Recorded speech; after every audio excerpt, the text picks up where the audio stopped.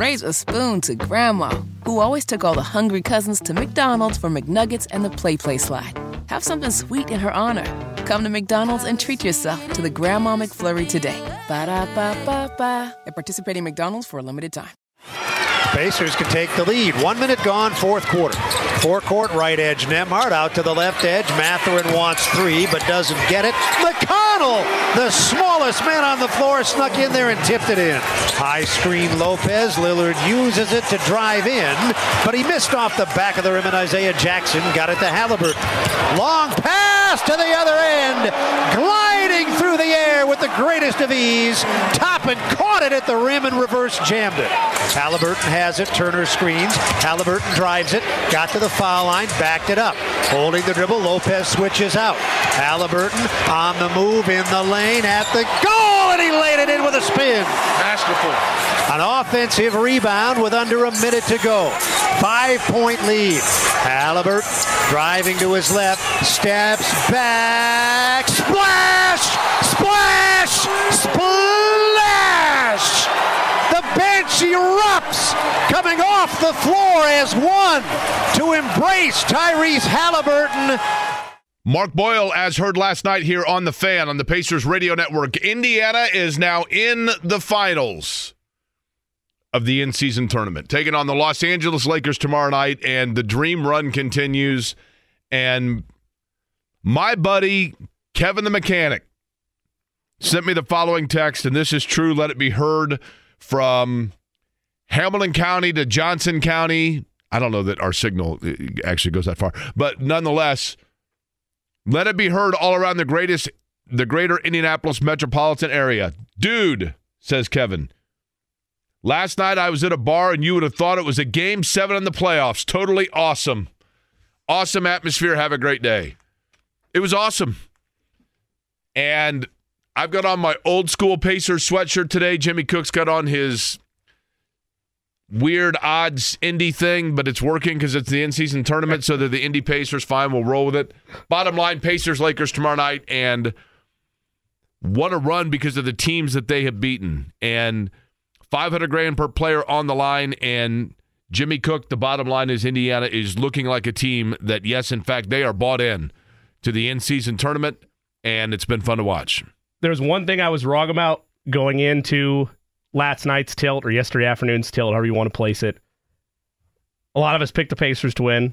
I did to take it outright, but I thought they would have to do it by having a near perfect night from beyond the arc. And we had a conversation with Jeremiah Johnson of Bowie Sports yesterday, and he had told me that, well, that's not necessarily the end of the world. He had said near 30%, and I said, no, they got to be north of 40%. But as long as they keep single-digit turnovers, that was more important for him. They only have 9 turnovers in that game. I think only 3 in the first half. So, yeah, got a little bit squirrely there in the third.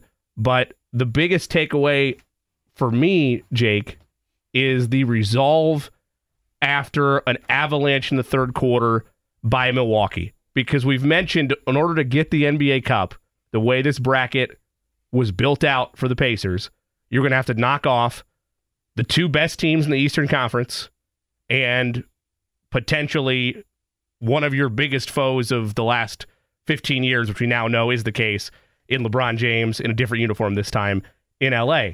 And for them to get up off the mat after Damian Lillard woke up, after the Bucks opened the third quarter with a 9-0 run, and them to outscore them and only let up 25 points in the fourth quarter, aside from like play-by-play, which I know we'll get into, like the little mini runs they had and different moments in that fourth quarter, but for them to get up once again after a massive haymaker from Milwaukee, from their stars, something that you're going to have to overcome when we get into April and maybe into May, depending on where the cap is on this team. For them to show that yesterday and not only show it, but close out, sensational performance all the way around. Yesterday when we had Lynn Dunn on, and I realized that she was being, Lynn Dunn is just oozes positivity, right? I mean, she's always upbeat and just a super nice woman. So there was a little of that sportsmanship in play when she was on with us. But when I was talking about Aaron Nesmith, and she's like, that sounds like a coach speak because that's correct, which wasn't some out of left field observation. But what I was saying to Lynn Dunn in talking about that, it was in talking about the Boston game. Aaron Nesmith who is like probably your number 4. Well, he's not even the number. What is he? Probably your 6th guy. But to win big games, you need at times your 5, 6, and 7 guys to play like they know they're the 1, 2, and 3 guys. And that's exactly what he did in that game. The true measure of a team, and I think that Indiana is starting to round itself out now as showing that its versatility and its depth is amongst the best teams in the NBA. You knew you were going to get a great game from Tyrese Halliburton. You knew that it's always capable that Miles Turner is going to have that kind of a night. But 26 and 10, huge for Miles Turner. Huge. But the moments in the game of, holy cow, here comes Rocky, and he just comes out of the corner, and we thought he was dead, but look at this right here, and he just keeps... TJ McConnell is spearheading that kind of stuff. Isaiah Jackson, who I don't remember the minutes he got against Boston, if any, but he comes in against Milwaukee and only, comes in and gives you 16 minutes, but quality minutes, right? Off the bench. Quality minutes. Andrew Nembhard, when Milwaukee goes zone and you're trying to figure things out offensively, how many shots either at the free throw line or in the paint jumpers was he able to get because of just situational disciplined basketball? I mean, the way they were able to outscore them off the bench and not necessarily need to do it at a high volume, but do it in a timely manner was critical in their response after that third quarter. The Pacers have one thing going for them that I think was on full display last night. And maybe they were jumping up off the bench and celebrating because they knew that the New England Patriots were about to give their city brethren, the Colts, a huge assist last night, right? Which we'll get into. And the Pittsburgh Steelers now all of a sudden are like in a must-win situation when they come to Indy, possibly with Mitchell Trubisky. Maybe that's what the Pacers were so celebratory about. But I have mentioned this before. And by the way, good afternoon to you. My name is Jake Query. That is Jimmy Cook. Eddie Garrison here as well. It is Query & Company on this Victory Friday. We're decked out in blue and gold. Deck the halls with blue and gold because the Pacers are in the in-season tournament finals. I have mentioned this before, but I'm going to go back to it. If you have kids, boy or girl, and they're playing youth sports, or they're playing school sports, even summer, travel baseball, whatever it might be. Most of us, not all, most of us played in sports, and few of us were the best player on our team. Jimmy, what sport was your favorite sport play as a kid growing up? Basketball. How good were you? I could hit some threes, and I hustled. I was not the best player on my team. What's the last level that you played? I played rec, basically CYO for high schoolers all through my high school career. Okay, that's cool. Got cut from my freshman team. And you were the who of the Pacers? Probably McConnell. Okay, that's cool. Yeah. That's generous. That applies to what I'm talking about here. Yeah. And you'll see what I mean. Eddie Garrison, you played baseball, right? I did. You were the catcher? Yes, sir. You batted what in the lineup? It would depend. Mainly second, though. Okay. So who was the best player on your baseball team? Most of the time, the shortstop. Okay. So you were a good player, but you were not the best player on your team, correct? Correct. Okay. Most people, if you have kids and you are looking for a team for your kids to follow, and I know that there's all these people that are like, I don't watch the NBA anymore because I get too political or whatever. Whatever. Okay, fine. This group of Pacer players, if you take your kids to a game or if you're watching on television and they happen to show a glimpse of this, this is what I want people to see because it's a lesson for your 7th grade kid, your 3rd grade kid, your 9th grade kid that all of us can learn from. At the beginning of the game, TJ McConnell, who's very handsomely paid. But Derek Schultz had a great comment yesterday where he said, every year it seems like we come up with reasons why it's time to push TJ McConnell out, and then TJ McConnell just pushes himself right back in, right? So TJ McConnell, who played at 2 different universities, grew up playing for his dad, went to Duquesne, transferred to Arizona. People probably didn't think he could play at Arizona. And then he gets into the NBA, plays with Philly. Philly thinks like, he's probably going to be down the roster. Pacers pick him up, and he comes here and he plays well. And he's one of the older guys on the team. So now all of a sudden you got guys like Tyrese Halliburton and Obi Toppin and Benedict Mathurin and Andrew Nembhard that are all younger than TJ McConnell, but they look up to him because they respect the fact that he's been around a while and he's a great professional. But what you witness before Pacer games that is true for young people to look at, and it's the reason why they're getting ready to play on Saturday night against the Los Angeles Lakers. I'm not saying this doesn't exist with Milwaukee. I'm not saying this doesn't exist with Boston, but so far it has been the strength of the Pacers. Before the game begins, watch when the team lines up. As the team is introduced, and you can see this at a home game noticeably, as the starters are introduced, they're introduced and they all go out, and then the team gets together in the circle and they huddle around and they do their little hijinks. And now the music pumps up and it's time for the jump ball. And the game's about to start. Buddy Hield walks over and fist bumps everyone along the scorer's table, the woman that's working security along the sideline, and all of the assistants. The rest of the team lines up. Tyrese Halliburton comes over and gives a fist bump to the same people that Buddy Hield did. And then the team lines up, and the starters go one by one with TJ McConnell at the front of the line, and they have TJ McConnell has a unified handshake and little dance that he does that's different for each starter. Every player on the team has their own respective one that they do with TJ McConnell, and the rest of the team lines up behind them, and they all shake each other's hands and give a chest bump before they go out there.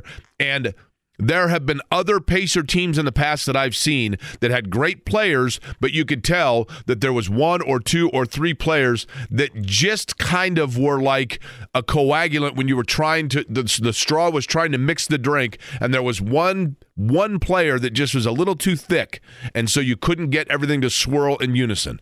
This Pacers team shows third graders, seventh graders, ninth graders, or 51-year-old people in the stands, shows that if everybody works in unison and is on the same page and considers themselves a team, and notably, if a lot of that camaraderie is being led and spearheaded and guided, not by the number one, the number two, the number three guy on the roster, but rather the guy that a lot of people find is like the number 9 or 10 guy on the roster, that shows that they know they are as strong as each part individually as a team together. This is as good a team in terms of their respect for one another, their enjoyment of playing with one another, their cohesiveness with one another, and their ability to feed off of one another and understand that if they're having an off night, there is somebody else on that roster that is able to lift them up because they see themselves as Indiana. Paul George used to say all the time, he'd pull his jersey out, Indiana, and he was a great player. But there were cohesiveness issues when Paul George was here. Not necessarily his fault, but there were. This team doesn't have it, Jimmy, and that's part of why last night they get a 9-point win over Milwaukee, because each player, when their number was called, was ready to do it because they knew they weren't just doing it for themselves, but rather to lift the rest of the roster. And it sounds overly dramatic, and it sounds overly drippy, and it sounds overly campy and sappy, but it's true. And that's why people in this town should be excited about the Pacers. And you're right. It's not necessarily an exclusive thing to Indiana, but it matters that it's happening here, because it's part of this transformation that's been going on with this roster over the last 2-3 seasons, if you will. And you give a lot of credit to Kevin Pritchard and Chad Buchanan for obviously the acquisition of Tyrese Halliburton is I guess you need to wait and let the rest of the career play out, but in terms of where he's ascending to, it's going to go down as one of the best trades or a marquee trade in Pacers history. Like when you're going back and looking at the history of the franchise, this is a turning point moment that's in montages forever if he continues on the trajectory that he's on. It's one thing to have a superstar. It's another thing to have somebody like TJ McConnell, who, again, isn't a lone hero in yesterday's ball game against the Bucks, but he made consistent quality plays, was tied for second leading scoring honors of those that came off of the bench. And on top of that, you mentioned people trying to force out TJ. I remember opening night, and he's getting in like garbage time. And it looks like, okay, is this the point in his career where he's transitioning to maybe the final year or two of being in the NBA, and then maybe if he still wants to do this, which I think, and I'm not the first one to say this, he would make an excellent assistant or coach within some system if that's something he wants to do because of his knowledge of the game. But then here he is the last couple of nights, most notably last night, playing significant minutes and being effective while he's doing it. The other thing that really stands out from last night, and I can't get over it, because in losses this year, the Pacers are shooting right around 30% from beyond the arc. And when you look at games where 24%, 25%, they've had a 13% shooting night at one point in time this year. They've all been losses. When I say they struggled, it's hard to really remember that they did struggle last night because of how effective they were in other areas. But for them to go 7 of 33, for Buddy Hield to go 0 of 6 from beyond the arc with the style of basketball that they play, had you just shown me those two things and asked me how last night went, I would have thought Milwaukee won. But it was a complete effort and a real, I don't know if it's a turning point for this team, but to know that you don't just need to rely on effectiveness from downtown, the pace that you're playing, the passing, the catching teams off guard. I don't know how long that's going to catch people off guard over the course of a 7-game series. That's something for Rick Carlisle and his staff to figure out later. That doesn't matter for this tournament. You don't need to beat the Bucks in 7. You don't need to beat the Celtics in 7. And you don't need to beat LeBron James and the Lakers in 7. You just need to beat them once. And this style, regardless how you feel about it, and I know there's a lot of purists, especially on the defensive end, that it drives them crazy. But if you are in this style for this tournament, it works. And it's a reason I think they're not only going to contend with LA, I think they're going to beat LA on Saturday night. I really do. I feel very confident. Well, when you think about LA, you still think like, oh, the Lakers. Sure. And I mean, come on. It's the most poetic final boss. And I tweeted this last night for a Pacers championship. And I don't remember the account that did this, but some account on Twitter listed like all the tragic or low points of the Pacers franchise for the last 15, 20 years, including the brawl, including the Pacers running into... the last 15. I'm just kidding. I'm being sorry. Well, I'm wrong because I'm going to go further than that. Last 30, 40 years. Okay. Running into Jordan, the Bulls, the brawl, running into LeBron and the Heat when you have like two historically great Pacers teams that are given a stiff arm by a team or a superstar that's a little bit better. To have that villain return when, regardless of how you feel about the NBA Cup, this is an opportunity to win something that has never been had before, that's not going away. The NBA is going to keep this thing, and it's going to continue to grow. The idea of being able to get the first championship in this in-season tournament's history, and LeBron James is the one at the other side, there's something really poetic about that. What you don't want to be is the trivia question. Correct. Who won the first Super Bowl? Packers. Who'd they beat? The Chiefs. You know that because you're a Correct. Chiefs fan. Correct, yes. The average person's like, the Packers, who'd they beat? Vikings? You know what I mean? Yeah. You don't want to be that trivia question. But to your point, this is a franchise that had the misfortune of having its two greatest eras happen to coincide with the era of the eras of the two greatest players in the history of the game. Yep. The 94 through 2000 Pacers were outstanding. And their two best teams were probably the 90. Now, the irony here being that the two teams, 94 and 95, were when Jordan was hitting curveballs or trying to. But Olajuwon was a special player. I know they didn't go up against him. But in 94 and 95, you had the Pacers were still kind of feeling their way through, but they also went up against, lest we forget, Shaq, right? Yes. And it was a rising Shaq, but still he was an unstoppable and unmovable force in 95, as he was learning his way in. And then, of course, they saw peak Shaq in 2000, which was literally unstoppable. And I know Kobe Bryant was on that team and had a great game here at the Fieldhouse, but the reality is Shaq is the one that won the Lakers that title. That was the start of the Kobe ascension. Shaq had officially planted his flag at that point. But the greatest Pacer team was 98. That is the greatest team in Pacers history. I know the 2000 team went to the finals, but the greatest Pacer team in history was 1998, and that's the team that should have beaten the Bulls in Game 7, but Scottie Pippen had 64 fouls that were uncalled, and they lost in Chicago. There's a little homerism in me saying that, but they were, and that was obviously a historically great Bulls team, no question about it.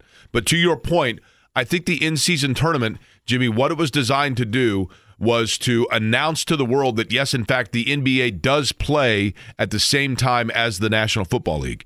And maybe we in Indiana are getting a jaded sense of its relevance because we are more excited about it than our people in, are people in Boise aware of this? Are people in San Antonio aware of it? Or are we just like, oh my gosh, everybody's paying attention and watching?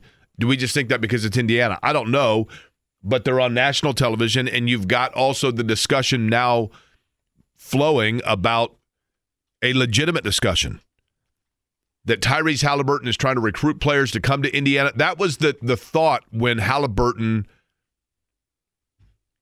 they acquired Halliburton. I remember last year, Kevin Pritchard and Chad Buchanan and Rick Carlisle, got together with the media, and one of the things they said was, look, Tyrese Halliburton is the kind of guy that we hope can bring players here. They were hoping that Paul George could be that guy, and Paul George thought he could be that guy. And, of course, I know Paul George claims that he went to them and said, you got to get Anthony Davis, like as if they were just going to make a call and Anthony Davis was going to get a U-Haul and 2 men in a truck and they were going to move here, right? The beginning of the end of the Paul George relationship was when Larry Bird said Paul doesn't make decisions, and I'm paraphrasing because he actually said don't, but Paul didn't make the decisions around here. That was the beginning of the end. Halliburton, the Pacers were hoping that the St. Vincent Performance Center across the street, the renovations to Gainbridge Fieldhouse could offset the smaller market, cold weather, drab nature of Indianapolis in the wintertime, and that Halliburton was the sunshine that was going to be able to melt that snow and get players that would want to live in Indianapolis in January. And it seemed like kind of a pipe dream, but the way that he has played on this stage and the enthusiasm that he has shown, when you start getting big national outlets talking about how Tyrese Halliburton could in fact be the center magnet that finally starts to bring pieces here, with the cap space, with the maneuverability of flexibility of roster that they have, that is the trajectory that this franchise, quite frankly, Jimmy, has been looking for 30 years. And this is where I put on a rare different hat. Usually I always wear the optimistic hat, and I do believe that Tyrese Halliburton, with that optimistic hat on, is the best hope for that to happen. I believe the Pacers can acquire. The question is, do players finally decide to buy in and want to be a part of this thing?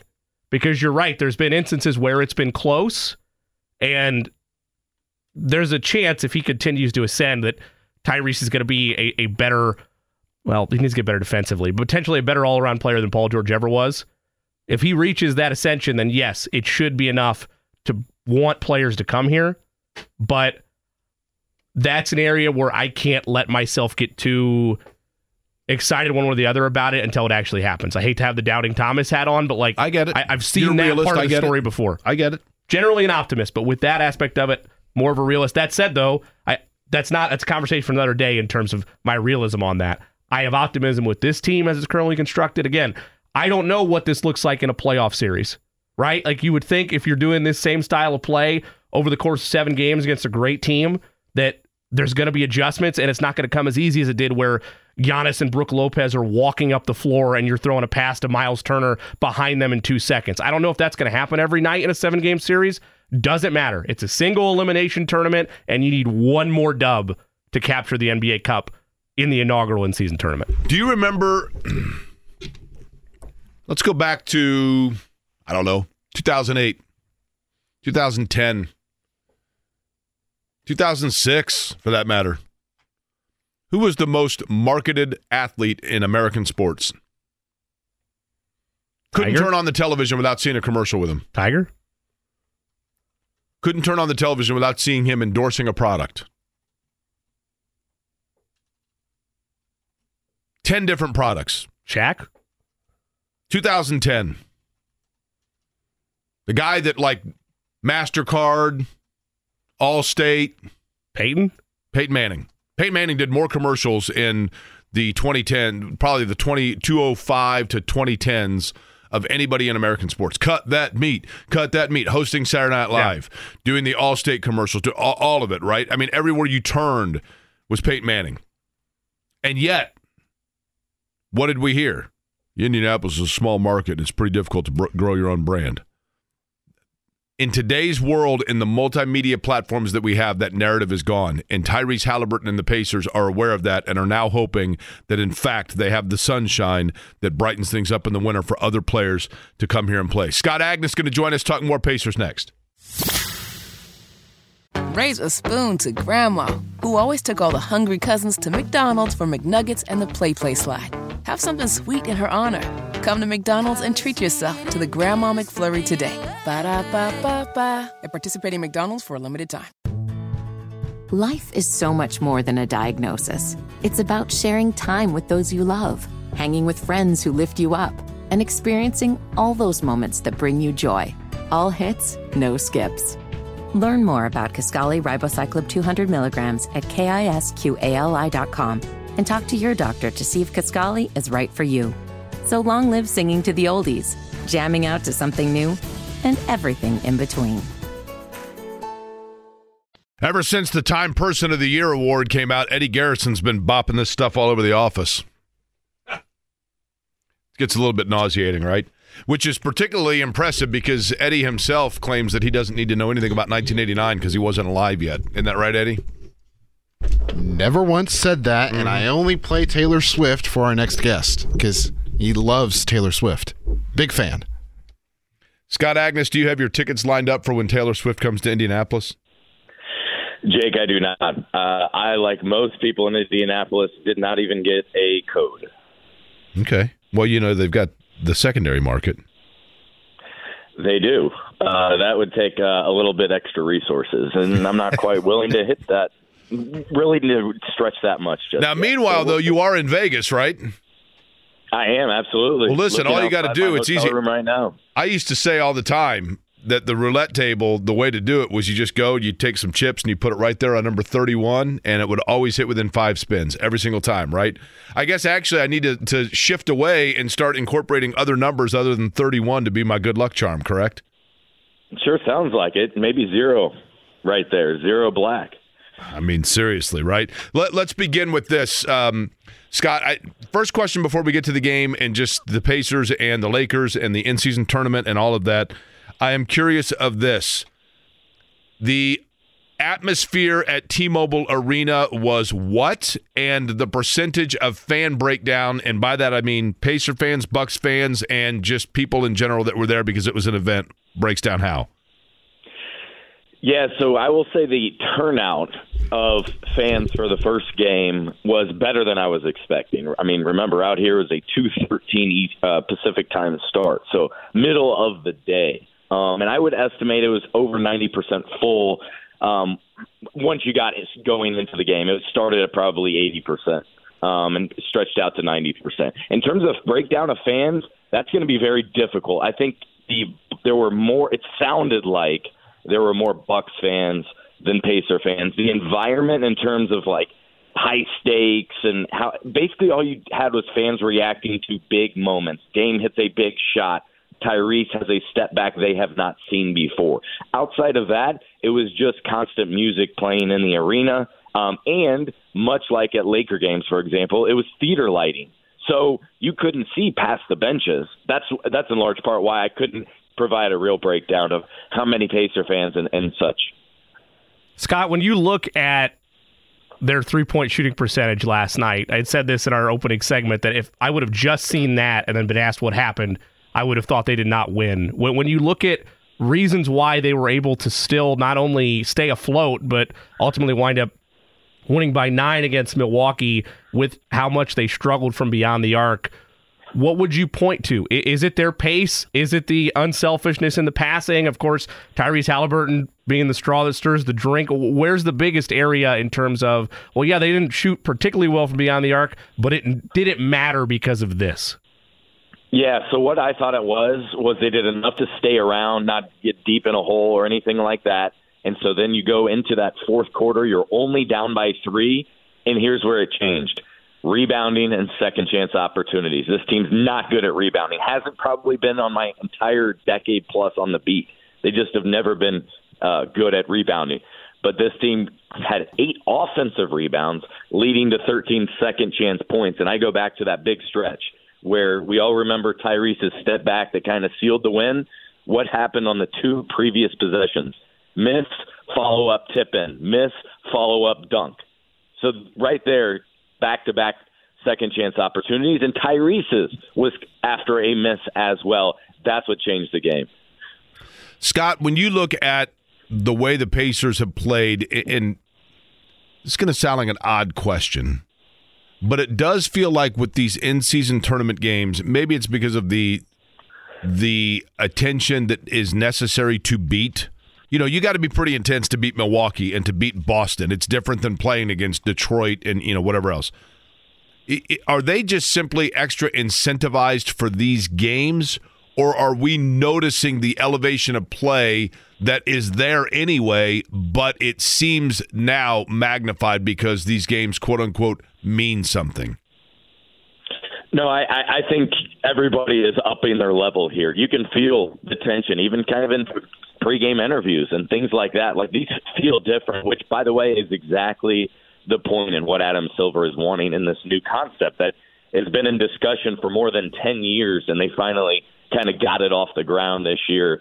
A lot of it kind of copying what's happening with soccer, or what has happened with soccer overseas. I mean, all the way down to an entirely different trophy and a walk-in with a red carpet on the way in. But no, Jake, I think absolutely the stakes are felt. The money is felt. I mean, that's one of the things I'm going to write about today is, yes, there's a game and a championship on the line, but part of what has made this so special is you throw competitive dudes out there who want to win regardless, and now there's a sweetener in the pot in $500,000 now on the line. And, yeah, that may not mean as much to a guy like Miles Turner who makes $20 million per year. Think about Ben Shepherd, who's, a first-year guy and gets the same pot of money regardless. And even better, think about the two-way guys who aren't really contributing right now on the court. They get half a stake, so they'll get roughly half of that, $250,000. So all of that is contributed to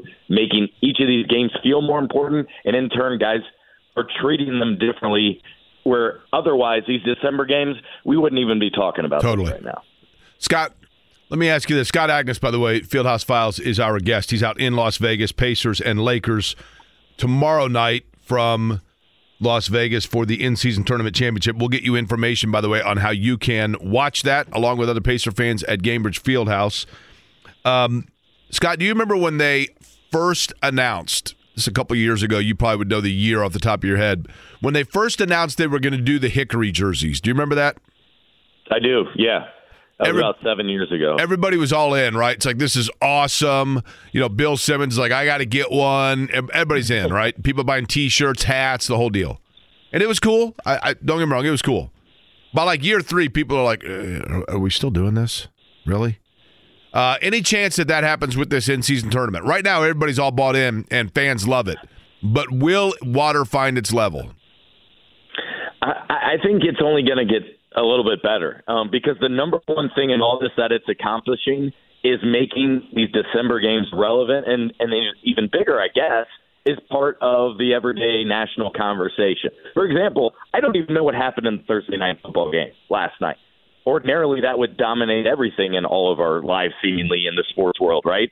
Given I'm out here in Vegas where NBA is totally in control, but that's part of the game here. Can they take back some territory? Can they make some of these early season games more relevant before the trade deadline? I mean, there's probably a portion of this listening audience that doesn't think the NBA season really gets started in earnest until after football, right around the All-Star break there in mid-February. So this is accomplishing a lot, I think, to change that. And you talk to the players about their feelings towards it, and they'll even admit they're surprised that it has taken off as quickly as it did. Usually it might take 2 or 3 years, and really outside of the the courts, which I think are awful and need to be corrected. You can have them stand out without having them be an eyesore. Outside of the courts, I think this has been an overwhelming success. Scott, have you seen the movie Big Daddy with Adam Sandler? Yes, I actually have. There's a scene in the movie, they're going to get breakfast at McDonald's, and the little kid that Adam Sandler is carrying wets himself and like, all over Adam Sandler's sweatshirt and all over the kid's leg. I don't know if you recall that scene. But that was last night's Thursday Night Football with the Pittsburgh Steelers. So there you go. There's exactly what happened last night in Thursday Night Football. You're all caught up. Last night, the Patriots were the Big Daddy, and the little kid that wet himself was the Pittsburgh Steelers. Unfortunately, on the other side, in the second game, which I wasn't able to watch because I was writing, the Lakers seemingly did that to the Pelicans in the second half and won by 30. Zion Williamson said that he didn't that he regretted and apologized for the fact that he just didn't have enough energy.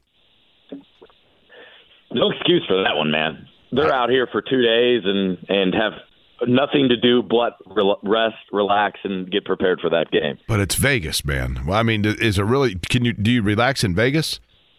I guess you can go to the pools, right? What's the temperature out there right now?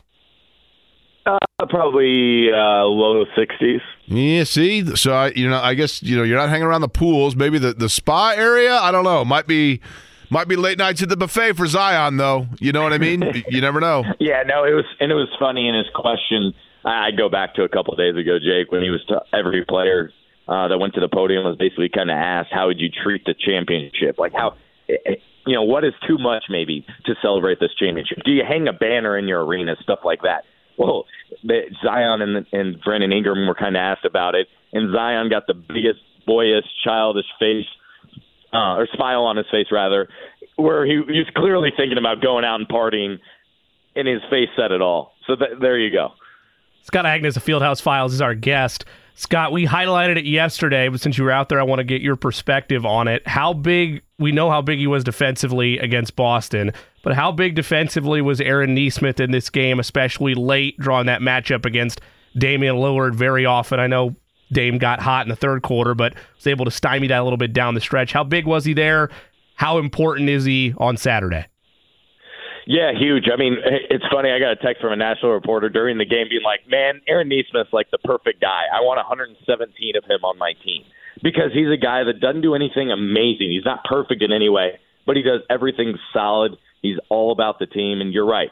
I mean, I would guess his chest and arms and everything are sore from the amount of blows that he was absorbing from Giannis because especially seeing him up close, and we had way better seats here, for the game yesterday, is you see those head-to-head battles and the constant pressure applied. I thought Aaron did about as well as you could in those matchups. I thought Benedict Mathurin had some spots. I mean, that one was a clear mismatch. I thought he hung in enough.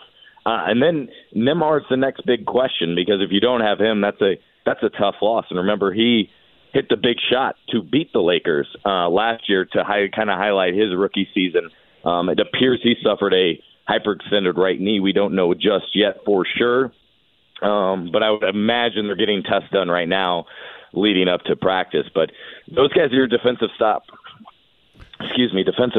so you definitely need them coming up tomorrow. Scott Agness is our guest. He's out in Las Vegas from Fieldhouse Files. When you look at what Rick Carlisle's done, and I'll give him a lot of credit here because I think it's one thing to have depth of being able to plug guys in. Isaiah Jackson comes to mind, or TJ McConnell, to be able to come in and give you really good quality minutes in key moments. The thing that I think is a challenge is keeping guys like that invested to the point where they are ready to go and they go in there without any chip at all when they might go a game without playing and then another game have to go out and play 16 minutes. What do you think has Rick Carlisle himself maybe even matured as a coach, which is odd to say for a guy with his experience. But do you think maybe he learned some things from the way some of his star players towards the end might have felt in Dallas? Yeah, I think to that latter point, I'm sure that has absolutely affected the way in which he's gone about treating and helping and bringing along Tyrese in comparison to what he did with Luka, where, talking to some of my Dallas media friends down here, they're like, oh, no, there was no relationship. It was awful. It did not go over well.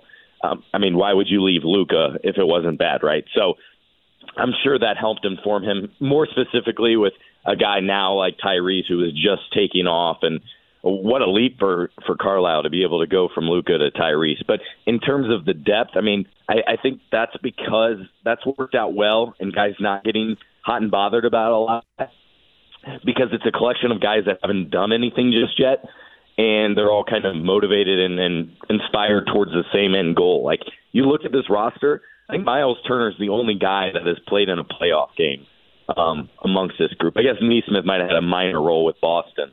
But this group, I mean, Buddy Hield has the most games played in the league without reaching the playoffs. So that's what's helping to inspire this group, and they're all kind of on that same timeline.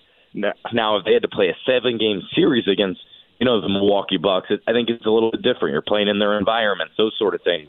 But to go back then to about the magic of this in-season tournament, again, then it has more of that March Madness feel. It's kind of one win can kind of change everything. And this young Pacers group maybe is too inexperienced to even know the difference, and they're thriving in this environment.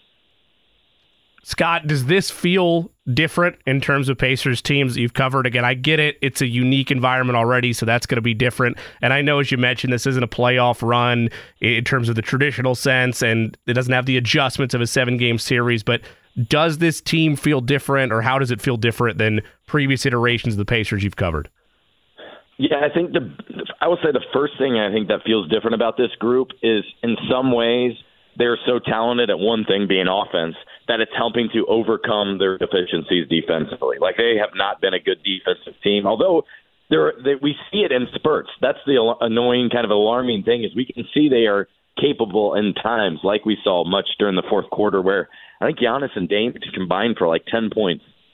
I was just sitting back waiting for, like, all right, Dame will take over, right? Nope, not yet. But and then the makeup of this team, that's why continuity is such a big factor as well. You bring back basically all but one rotation player from last season, and I think that's a very advantageous move for a young group going into the second season. And because that they're on the same page, they're gelling. Obi Toppin's fit in seamlessly in what he's doing, and then you have some quiet leaders kind of behind the scenes that are helping bring all this along. Like, the obvious ones, but then I think about TJ McConnell and what he's accomplished, and he's a coach in the making.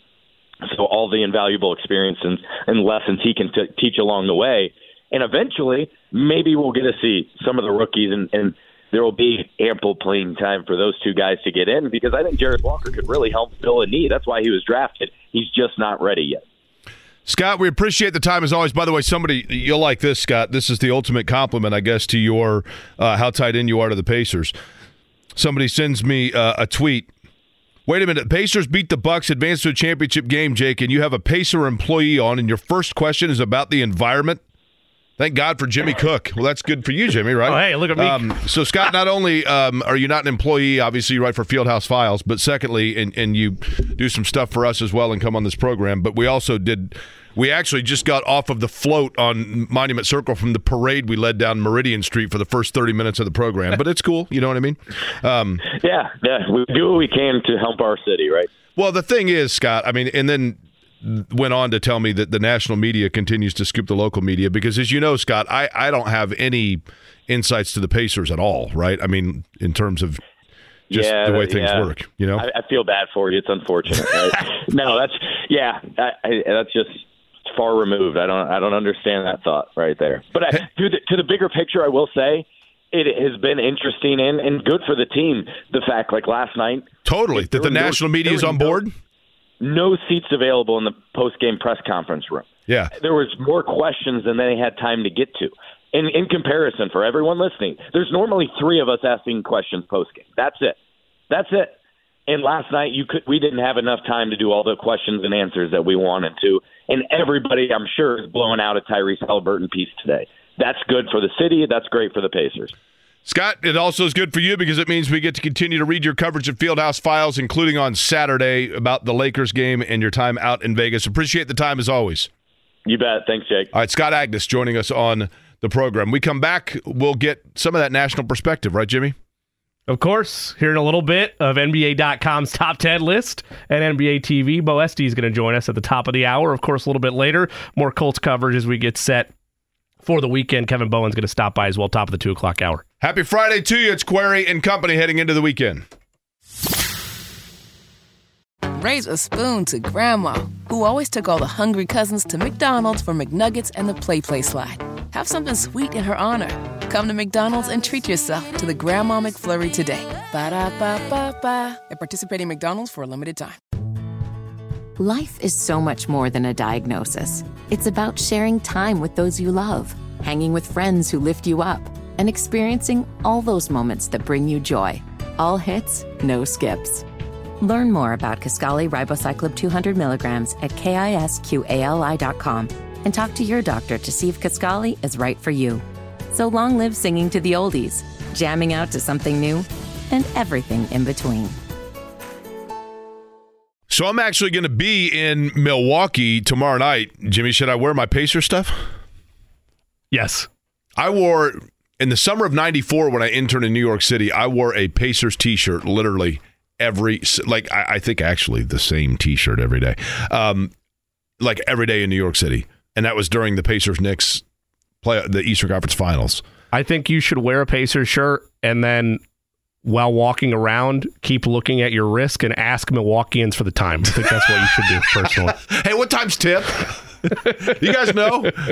Listen, I know that you're on a big lake here, but the bottom line is there's another team playing the Lakers because it's the in-season tournament finale tonight, the championship for the NBA Cup. Are you watching?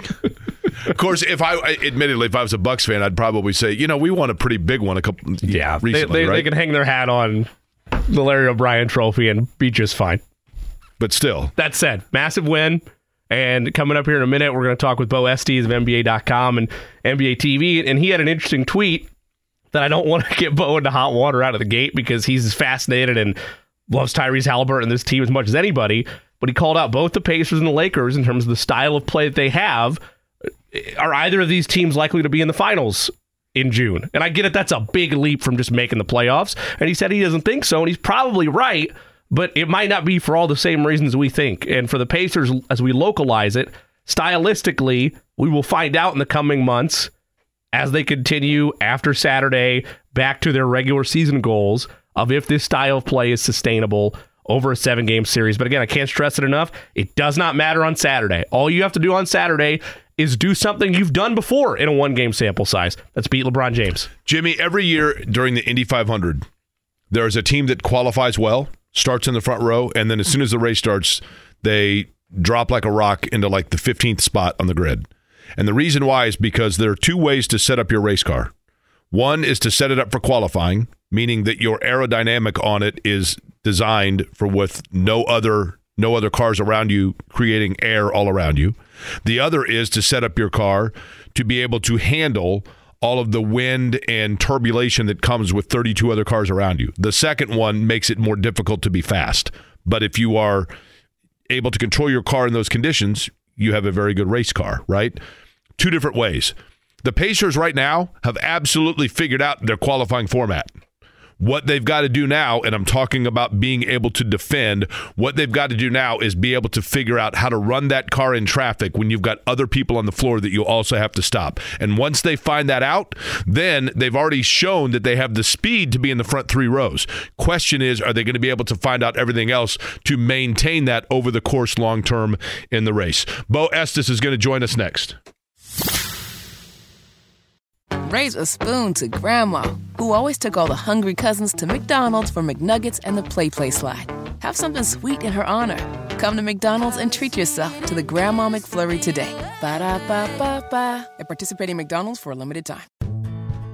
Life is so much more than a diagnosis. It's about sharing time with those you love, hanging with friends who lift you up, and experiencing all those moments that bring you joy. All hits, no skips. Learn more about Kisqali Ribociclib 200 milligrams at KISQALI.com and talk to your doctor to see if Kisqali is right for you. So long live singing to the oldies, jamming out to something new, and everything in between. Pacers are headed to the finals, the in-season tournament finals. single elimination style against the Los Angeles Lakers, which means we need to get a little national perspective. And who better than one of my favorites? It's Beau Estes of NBA.com's Top 10 Lore, as well as on NBA TV. Beau, I want to dive right into it. First, thanks as always for making the time for us. Good to hear from you. Happy holidays to you as well. You were active as well as most of NBA Twitter last night in reacting to all of the in-season tournament. But let's start first with the Pacers over the Bucks. Your initial reaction and the budding superstar, or as Reggie Miller put it last night, a superstar rising in front of our eyes in Tyrese Halliburton in their big win over Milwaukee in the semis. I mean, I think Tyrese Halliburton is in full bloom. I think he's a superstar right now. I think we just have to recognize it. Maybe we were late to the game. Maybe we nationally didn't recognize it as quickly as you guys did locally, but I described it last night as a basketball revolution. Excuse me. I just haven't seen anything quite like this in the modern era. I had to go back, and I was thinking about, and this is going to be well before much of your audience. This is like the 1980s Denver Nuggets, with the way that they just freight train score you and churn out points and churn out points and churn out points and get them quickly on the fast break. The other thing that it reminded me of, and this is really reaching out there, is Loyola Marymount and Paul Westhead's days with Hank Gathers and Bo Kimball. I mean, they seem to be like water going downhill. They find the weakness in your defense, and they expose it. They exploit it. If you adjust, they find something new and move over there. I was watching for a while last night, and I just kept thinking, they're getting open free throw line jumpers against this zone time after time after time. Of course they're going to win this game. They didn't even shoot particularly well from the three-point line, and they were able to score in loads. So it's something to witness. Like you mentioned, I come at it from a national perspective, and I've been doing this for a long time. And I keep trying to put this style of basketball, Jimmy, into the playoffs and say, okay, how does this work against a team that's going to see them several nights in a row, that's going to make adjustments? And the one thing that I keep coming back to is Tyrese Halliburton doesn't make turnovers. So it's not like you're going to screw him up. It's going to be fun to watch this team's ceiling. I don't know that they're an NBA Finals team right now, but I remember back before the Golden State Warriors became, this four-time champion machine, even Charles Barkley on national TV, a jump shooting team can't win an NBA championship. It's just never going to happen. They're going to get exposed. I don't want to place too many doubts on this team. I think they're that good, and with Tyrese Halliburton at the head of the snake, Lord knows a lot can happen with this squad. Now, first off, Beau, let's not sell short Jeff Fryer either on those Loyola Marymount teams. I mean, come on. You got to have the guy that just stands there and hits shots, right? And then gets Quinn Buckner laughing from the Long Beach Arena. I mean, let's be fair. You know what? Well, first of all, I feel seen. Thank you for recognizing what I'm trying to reference here. I appreciate it. But literally, that's what I was dialing back to last night. I was like, totally. Where have I I get it. Before? It's something like that. And, but here's the thing. That Loyola team, for those listening that aren't sure of the reference, the Beau, Kimball, Hank Gathers, Jeff Fryer was their shooter, but they just played this wide open style that took the NCAA tournament by storm. Hank Gathers, of course, unfortunately passed, but then in the tournament, they just scored a billion points, and then they went up against Vegas, and they kind of got beat at their own game, but Vegas was able to ramp up a little defensively on them with Stacey Augmon. The same thing of those Denver Nuggets teams when you've got like Fat Lever and I think probably Alex English late in his career. Yep. They're scoring a billion points, Beau, but what became the Achilles for those teams was defensively. So question is, clearly Indiana needs to tighten the screws defensively. But when you do that, do you run the risk in, as a result, dropping yourself one cylinder down on offense and thus taking away what makes you unique? I think you do. I really think you do. And I think, you've got a wonderful coach in Rick Carlisle who's going to have to gauge that perfectly and really adjust the dial. But look, anybody who's watched NBA playoff basketball knows it's a different thing than regular season basketball. It's slower. They allow more physicality. For your fans who have been watching NBA basketball for years and years, and even dating back to the 90s, it's not quite as physical, the defense, as it used to be. And by not quite as, I mean not nearly as physical. So they allow less physicality, but in the playoffs, it gets tougher.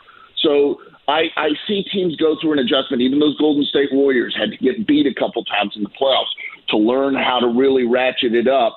And I would expect that would be true of Indiana. But as I pointed out last night, it's such a different approach to basketball, and you've got such a uniquely gifted player at point guard in Halliburton who just doesn't seem to make mistakes, that who knows? I mean, it's almost like a wild card bet that we can't tell you if maybe this team can make a deep run in the playoffs. And the other side of this is I think it's a wonderful thing that this in-season tournament has happened because it's a national introduction to this team. We've been following this story. We see the stats, we see the numbers. It's, we're into December, and neither Indiana nor an Indiana opponent has scored less than 100 points in a game this year. That's just bizarre. I mean, just that number alone is crazy to me, but that's the way they're going, and that's the way they approach basketball. So, buckle up for the ride. And the other thing I pointed out last night is I'm good friends with the people who pick the games on national TV. If they win this game against the Lakers tomorrow and it's wildly entertaining, they could be a flex game later in the season. People may start to really want to see nationally this Indiana Pacers ball club because they're so fun to watch. They're just a joy. Halliburton's shot, Beau Estes is our guest from NBA.com and NBA TV. Halliburton's shot is so unique, obviously, because of the low presentation initially when he's shooting, right? He doesn't have the Reggie Miller form of like the high above the head flick of the wrist.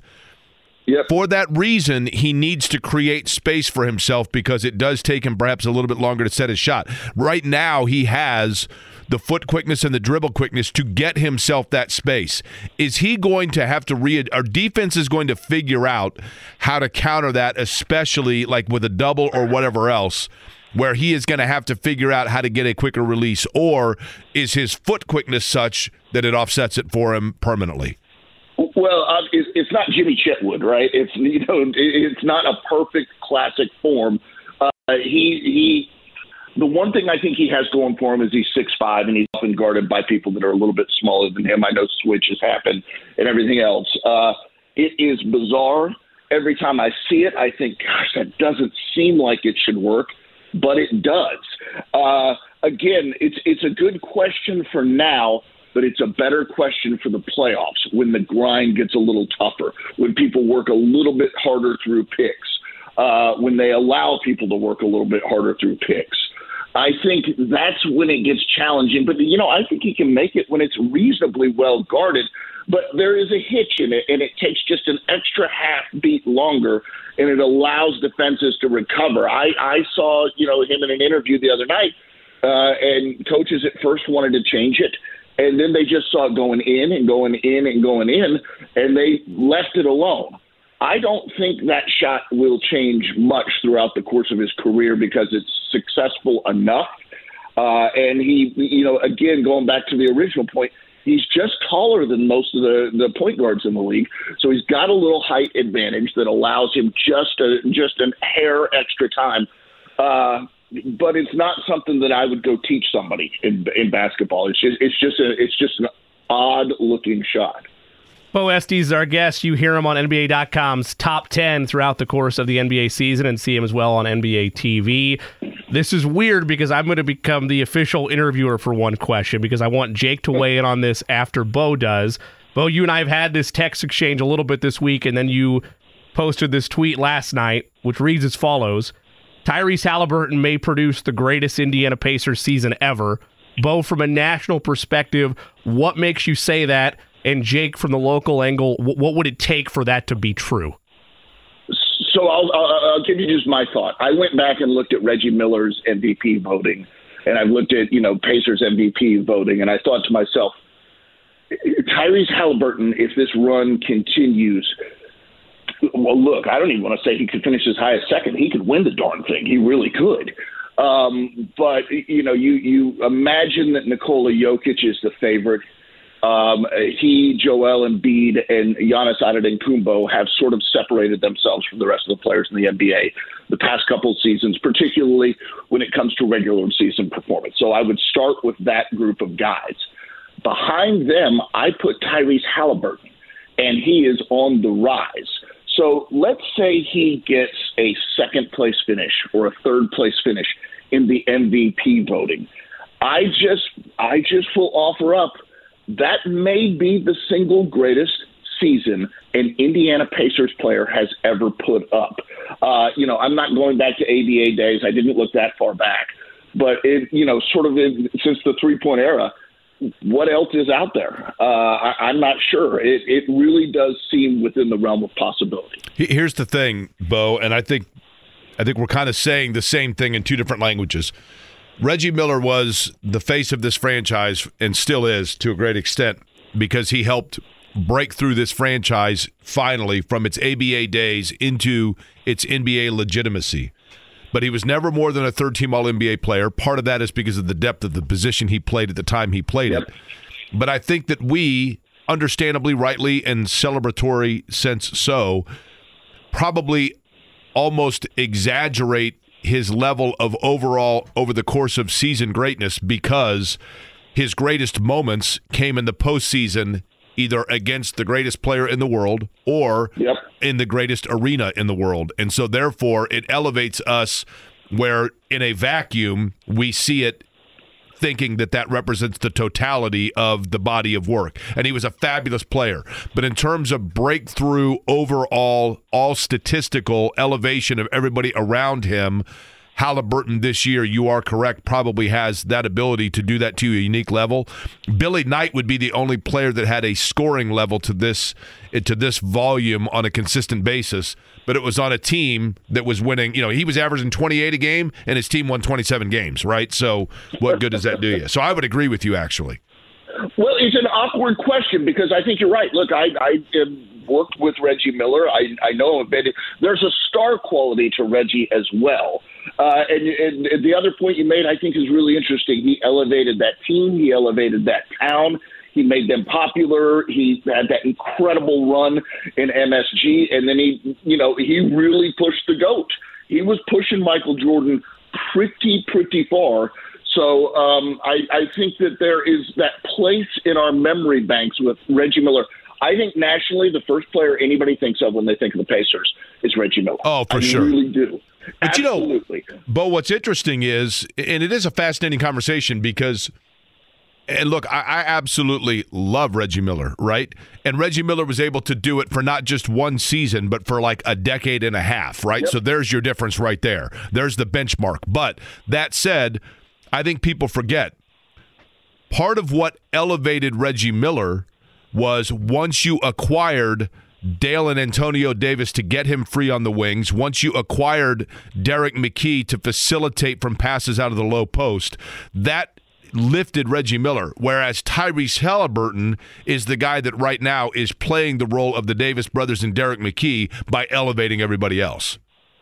I think that's true, and I think the other thing that is tough to ever account for is imagine Reggie Miller with the greenest of green lights in this era, in the three-point era, where there's all sorts of space, and he's just able to light folks up from three. I talked about Halliburton being tall. Reggie's 6'7", so he would be shooting all day long, wide open threes. He would be absolutely crushing. And I try to, when I think of the impact that the three-point era has had on statistics, imagine just, for instance, if the NFL all of a sudden arbitrarily decided those touchdowns that are beyond the 10-yard line are worth 9 points and everything inside is worth 6 points. So we give you 50% more for touchdowns outside the 9.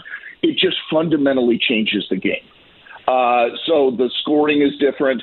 And those that are specialists before the green light became super green, and credit Steph for that, their stats aren't what they really would have been. And I think Reggie in this era would be, obviously a supermax player, and his star would be even brighter now than it was then. Beau Estes of NBA.com's Top 10 with us. Beau, when you look at this matchup on Saturday night, in terms of the style of play and the star power and rising star power, even if some national, not you, but some national might knock the fact that it's the Pacers there, I think it's going to be a highly entertaining, great matchup, as good of a matchup in terms of what's going to be on display as the league could have hoped for in this inaugural event of the NBA in-season tournament, the chase for the NBA Cup. What do you see when you look at both these teams and how they match up?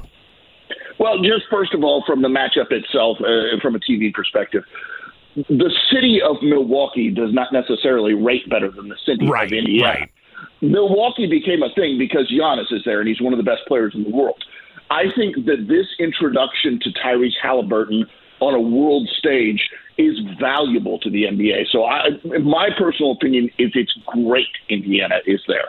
As far as a matchup, boy, if I'm Indiana, I'm just sitting there thinking, let's run these old guys into the ground.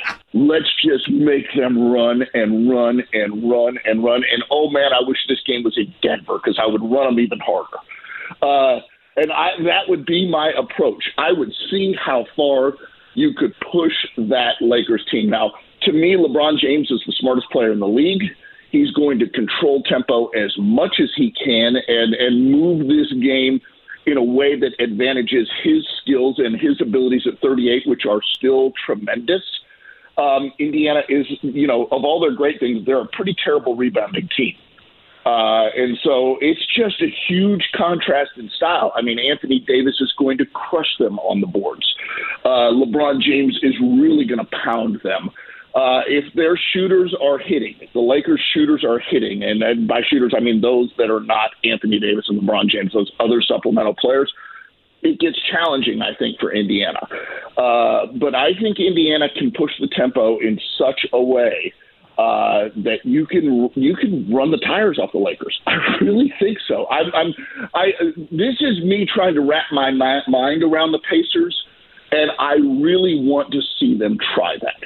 I want to see how far they can push the needle, get to as close to Loyola Marymount as you can, because I think it would be fascinating to see how the Lakers respond. I don't know that they have it in them. I honestly don't.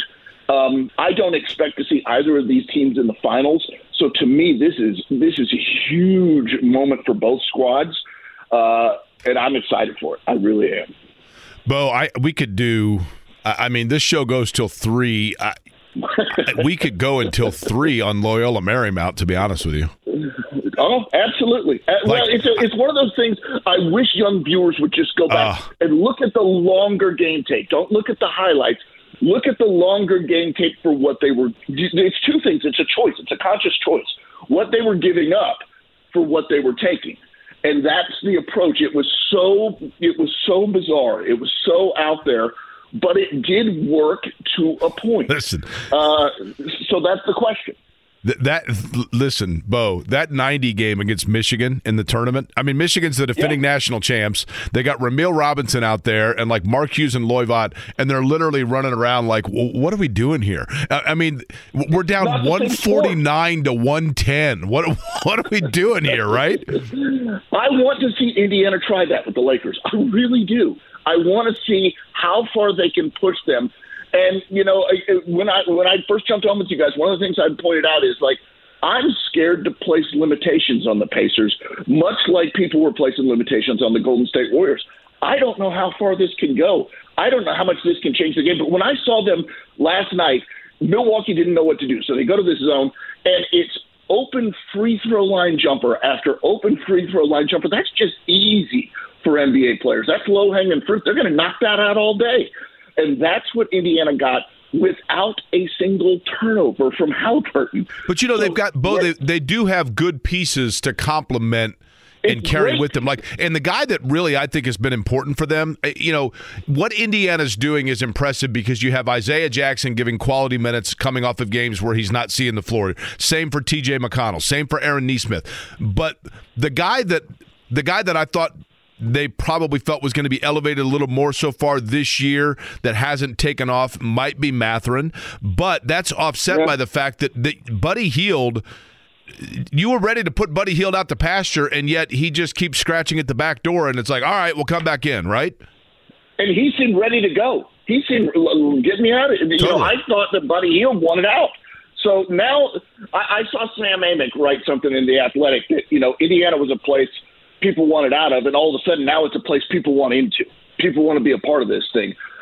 You know, that goes back to Halliburton, but, like, good Lord, the players seem to really buy into this thing. And I don't know what clicked. It'll be interesting to look back and say, was there a moment where everybody's eyes in that Pacers locker room got it, where everybody sort of snapped to attention and said, oh, this is going to work? I would be fascinated to know if there was a collective moment, because there seems to be so much buy-in right now.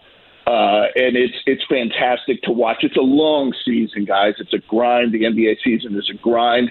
So enjoy this moment right now. But again, I don't think it has to end. I really don't think it has to. I think they can change basketball. You know, when the Golden State Warriors went on their run and they had the two greatest shooters of all time pouring in threes, everybody said, well, this is basketball at its, you know, furthest evolution. The one thing I can tell you is it's always changing. There's always something next. There's always another answer. And maybe, just maybe, these Indiana Pacers are that answer. Beau Estes, NBA.com, NBA.com's top 10. Beau, I know you touched on this a little bit earlier in the conversation, but just kind of to bring it back full circle after the NBA Cup, and let's just say for the sake of argument, the Pacers were able to capture it and they beat the Lakers and they hang a banner or whatever they decide to do with it. When you look at the rest of the year and when you look at a 7-game series, Jake put it very nicely in that you don't want to change too much because it might break what you're doing. Yep. But I don't know if it can last 7 games. Is there one thing you could point to right now that if you just modify this, it doesn't ruin the recipe, but it might put it to a new flavor where you're able to make a deep run in the playoffs if they're able to sustain and get there? Well, just the one thing that when you look at their stats and they're all so impressive, and then you look at that rebounding and you say, well, I know that in the playoffs things are going to slow down, at least for one side. Maybe Indiana keeps their foot on the gas the whole time, but on one side it's going to slow down. So if you could somehow find a way to get more rebounds, to get yourself at, you know, you're the worst in the NBA basically at rebound. They're one of the worst, and you know if you could just lift yourself up there a little bit and get critical rebounds and not give teams second chances, and maybe give yourself a few more second chances, I think that would be helpful. But again, you know, it's like we've been saying, there's a philosophy, there's an approach here, and you've got to decide how much you want to tinker with that. And, you know, say you go get a player at the deadline, does that mess up this whole magic recipe that you've got going right now? I don't know. I just think that's something you got to be very, very careful with, because you've caught lightning in the bottle and you don't want to take the cap off that bottle right now. Beau, I was literally, to tie in Loyola Marymount and today's NBA, which we've masterfully done, by the way. Thank you. Yeah, absolutely. And we might be the only two guys right now that are even aware of this Loyola Marymount fascination. But I had mentioned this, I think, on this show recently. I was literally 49 and a half years old before I realized that in the, not to bring up the negative of Loyola Marymount, but in the Hank Gathers tragedy, do you know who the point guard was for the team they were playing that was on the floor when that happened? No, who was it? Eric Spoelstra. Oh, wow. Eric Spoelstra was the point guard for Portland, and I hate to, I mean, this is kind of a negative thing here, but he was literally the guy, he's the only other player in the frame of the video when you see, unfortunately, the tragic Hank Gathers video. Well, is there an interview? I'm sure that he's been interviewed. I know. It's fascinating, isn't it? That, I mean, that's a fairly indelible moment in basketball history, but at the same time, I understand also the sensitivity of it. You know what I mean? But you would think, right? Well, it's interesting because, like, I used to go down to, interview the Heat when Dwayne Wade was a rookie, and Udonis Haslem was young there, and he transferred his body, from a heavy guy at Florida to a much more athletic NBA player. And Spoelstra was a young guy in that organization, but he was a star. And, people would point to him and say, keep your eye on this guy. Yeah. There's something about that guy that is basketball magic, but it's interesting. I had no idea about that. And One other question, I guess, with all of that. I saw that Stephen Holder, our friend who works for ESPN and lives here in Indianapolis and is a Miami native that covered the NBA during that time, he made the comparison last night that this Halliburton kind of breakthrough reminds him of the epiphany the rest of the league had when they saw that Dwayne Wade was not going away, and that it's a similar kind of breakthrough for both players.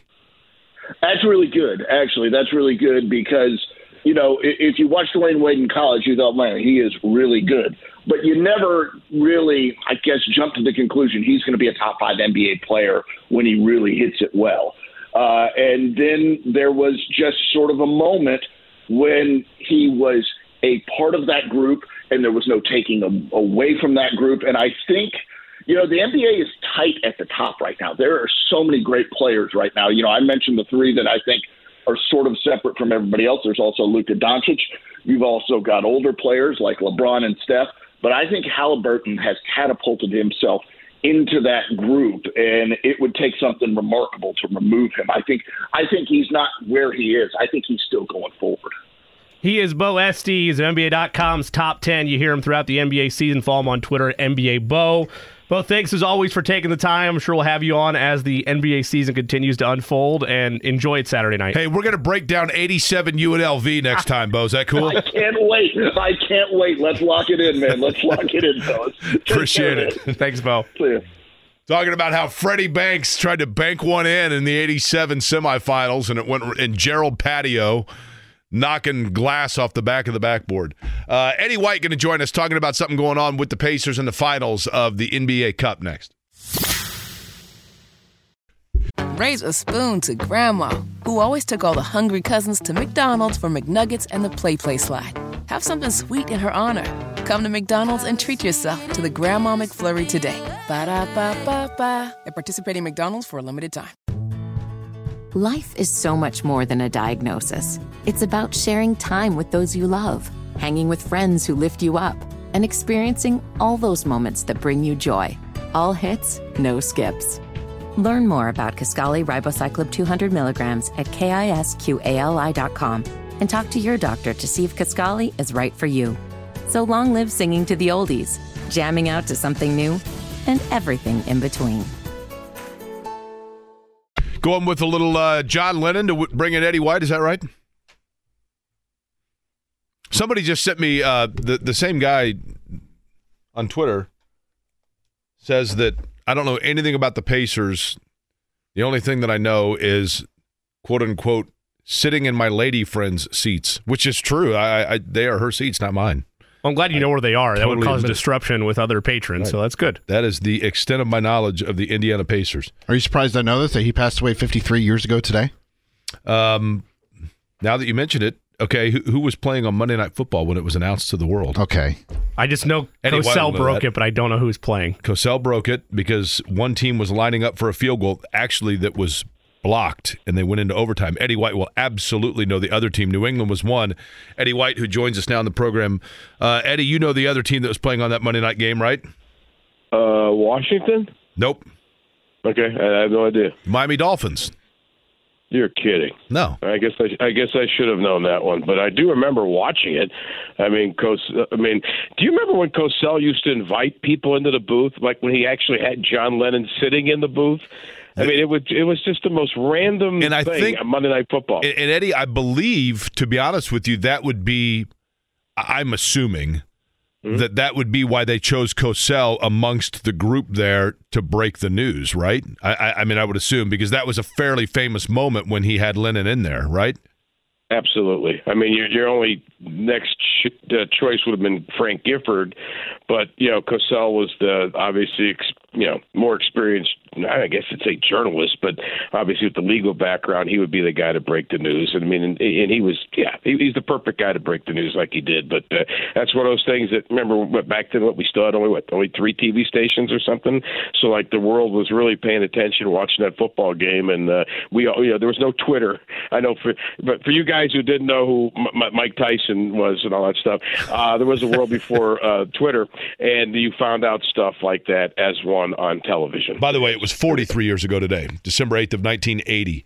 when John Lennon was fatally injured. Eddie White joining us, host, of course, of the world's greatest pregame or postgame show, I should say, and pregame if he was doing that. But pretty fun ride we're on here, Eddie. And look, I have said a million times, I'll make it 1,000,001. I was a little skeptical of the in-season tournament when it was announced and was worried that it was going to be like we've seen in other sports, kind of a hokey creation thing. But mea culpa, man. It's been awesome. I think people are, and I hope nationwide people feel this way, but certainly people here are into it, and that's going to continue, and the ride's going to continue throughout the weekend, right?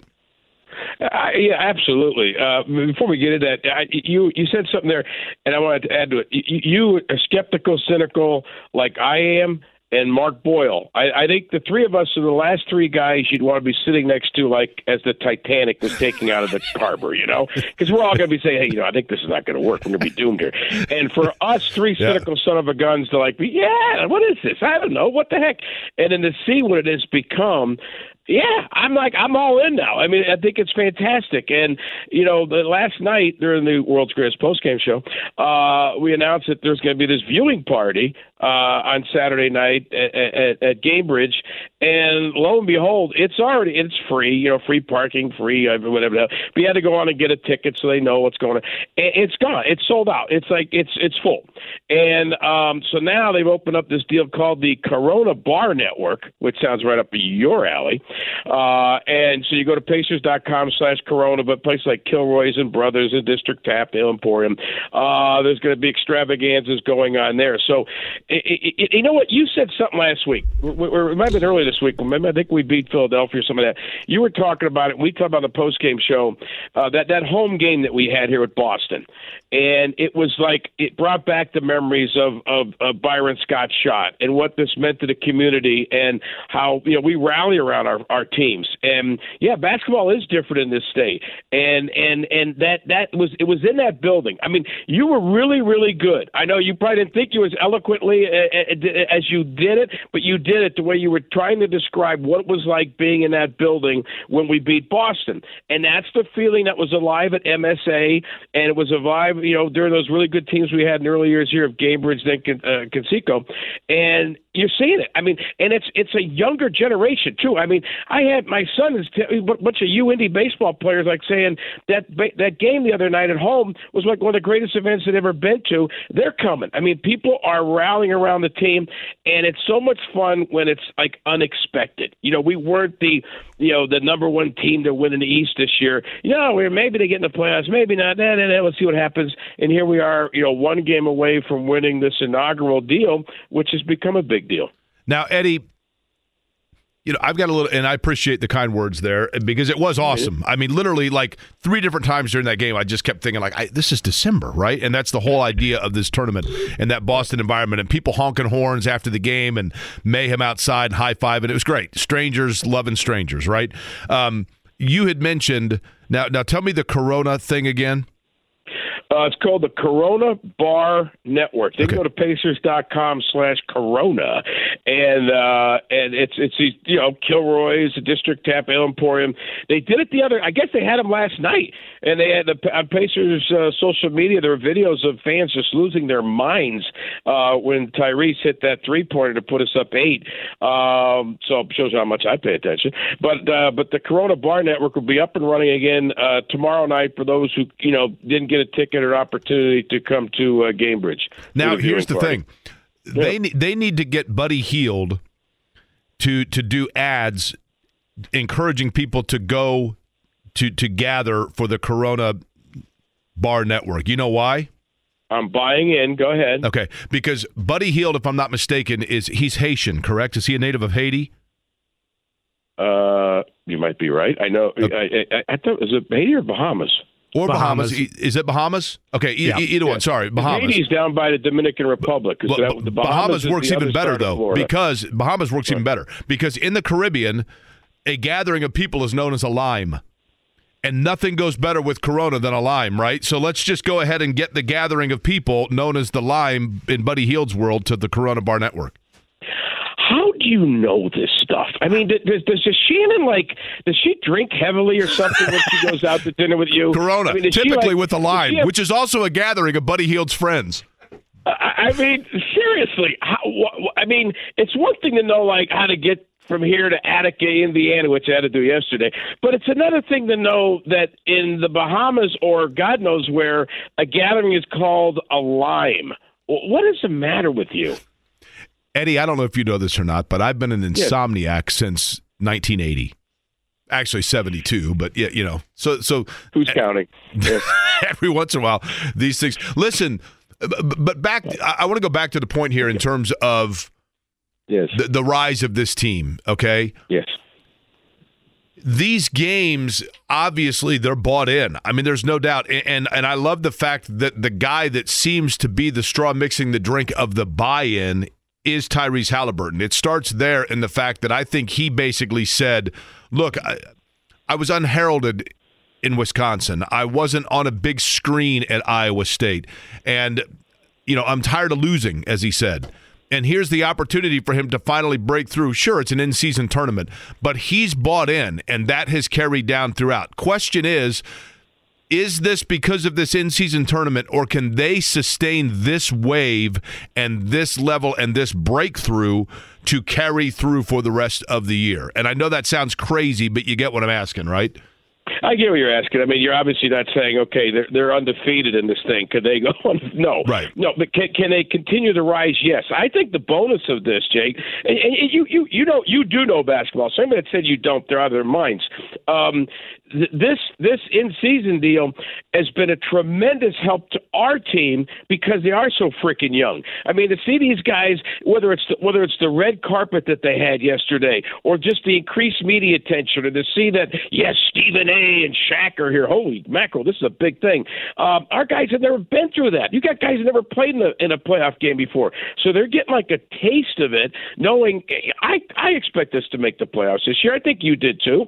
You know, maybe we're in the play-in game, then you win that and you get in. Maybe we're sixth. Who the hell knows? But the more experience you can get in dealing with these things that come with it, the extra media attention, extra press conferences, just the extra crapola that goes on is great. So it's great for these guys to do that. And if you conquer it tomorrow and you win it, now there is a banner hanging up at Cambridge, and rightfully so. But now you need to sustain it. You need to keep getting better. Number one, stay healthy. But this is just experience, and even if they would lose tomorrow, this was a phenomenal experience building piece for this team because it's so freaking young. I mean, these guys, they are this team could be good, could be really, really good for years and years, and maybe we end up hanging a couple other banners up there. Eddie White of Pacers Sports and Entertainment and host of the world's greatest postgame show is our guest. Eddie, we asked our last guest, Beau, Estes, and I asked Jake for this as well. I want to get your perspective on it. I don't think I'm putting the cart before the horse. I'm ready to dive in and get even more hyped about this season.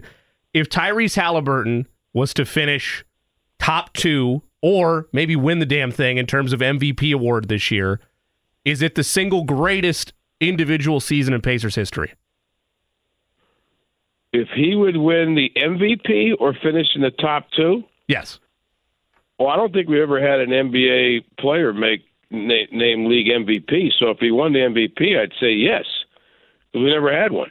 Because then you would assume if you're telling me, the question is this, he is either the MVP or finished in the top 2, that means that we certainly made the postseason, and we certainly won at least a series.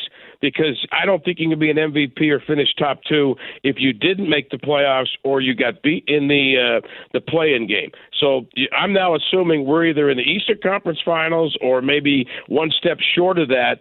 And he had this remarkable season where he led the league in assists and yada, yada, yada. Then I would say yes. But I'm kind of adding a little bit to the thing there. Is that the right answer or wrong answer? No, I think it's a fine answer. I'm mapping that out, yes, with those presumptive things. They're a 6 seed or better, and they're not in the play-in. They are maybe a step away from either a conference finals or the doorstep, yeah. You know what? I'm glad you asked the question, but what I like is something that, and I know a couple people caught it, but when he was interviewed last night after the game and they said, hey, this is unbelievable, he's getting this attention, his dad, his mom, it's all this stuff. I mean, this can be suffocating to a young player, okay? He's getting all this stuff. He said, this is your moment. And he said, no. Yeah. No. This is our moment. That right there, that little thing told me, whoa, this kid's mature. Okay, we got a chance. Because so many young kids, athletes, their heads get big and they become, query-like, That's right. And this way here, this kid's mature to keep the feet on the ground. And again, this is our moment. And I think he would say, hey, I don't give a crap about the MVP. Let's go win something. Let's go win the East. Let's go. First, let's make the playoffs. Let's win the East and see what the heck happens. But I tell you what, if the Pacers were a stock, I'd buy a lot of it because I think the future for years and years to come is going to be fantastic. And I could see Jake and I just sitting there in our limes. We each have a lime. We each have our groups called limes. That's right. We're sitting there. Yeah, we're going to have a lime. How about Jake and Eddie's lime? Well, the question is, are we members of each other's lime? That's the question, right? Only if we're in the Caribbean, I guess, right? I welcome you anytime. I told you this. I have great respect for you. You're quirky, but you have a great heart. I'm so glad you got this gig. You have a lovely partner in life who's lovely, who puts up with you, which I don't know why. And because of the first things you said, that's why. These stupid trivia, goofy things that would drive me nuts. I mean, really, I would have to have at least a bottle of wine and a cigar before we had dinner just to deal with your quirkiness. But I would deal with it because I enjoy your company. I believe, Eddie White, I could be wrong in this, but I believe that if Tyrese Halliburton, for example, could become a first-team All-NBA performer during his time with the Pacers, he would not only be the first Pacer to do that, I believe he would be only the third player in NBA history to have at some point been a first-team All-NBA performer and an Indiana Pacer. I take that back. Fourth. Paul George did it. Yeah. Chris Mullin did it. And George McGinnis did it. I think that's it, right?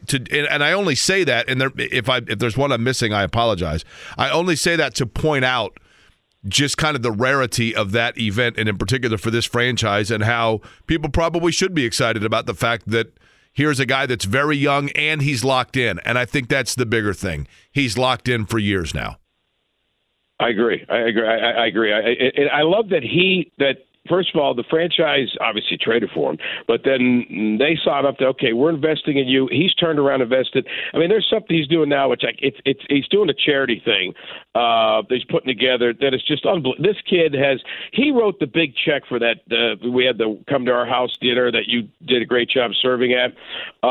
He wrote the big check for that, and he's doing other things. So he's invested in the community. The Pacers invested in him. The fans love him. It is magical. And this is, I guess, we don't get this a lot. I mean, holy smokes, you and I, we were at MSA. We were bopping the horns. We remember Byron Scott hitting the shot.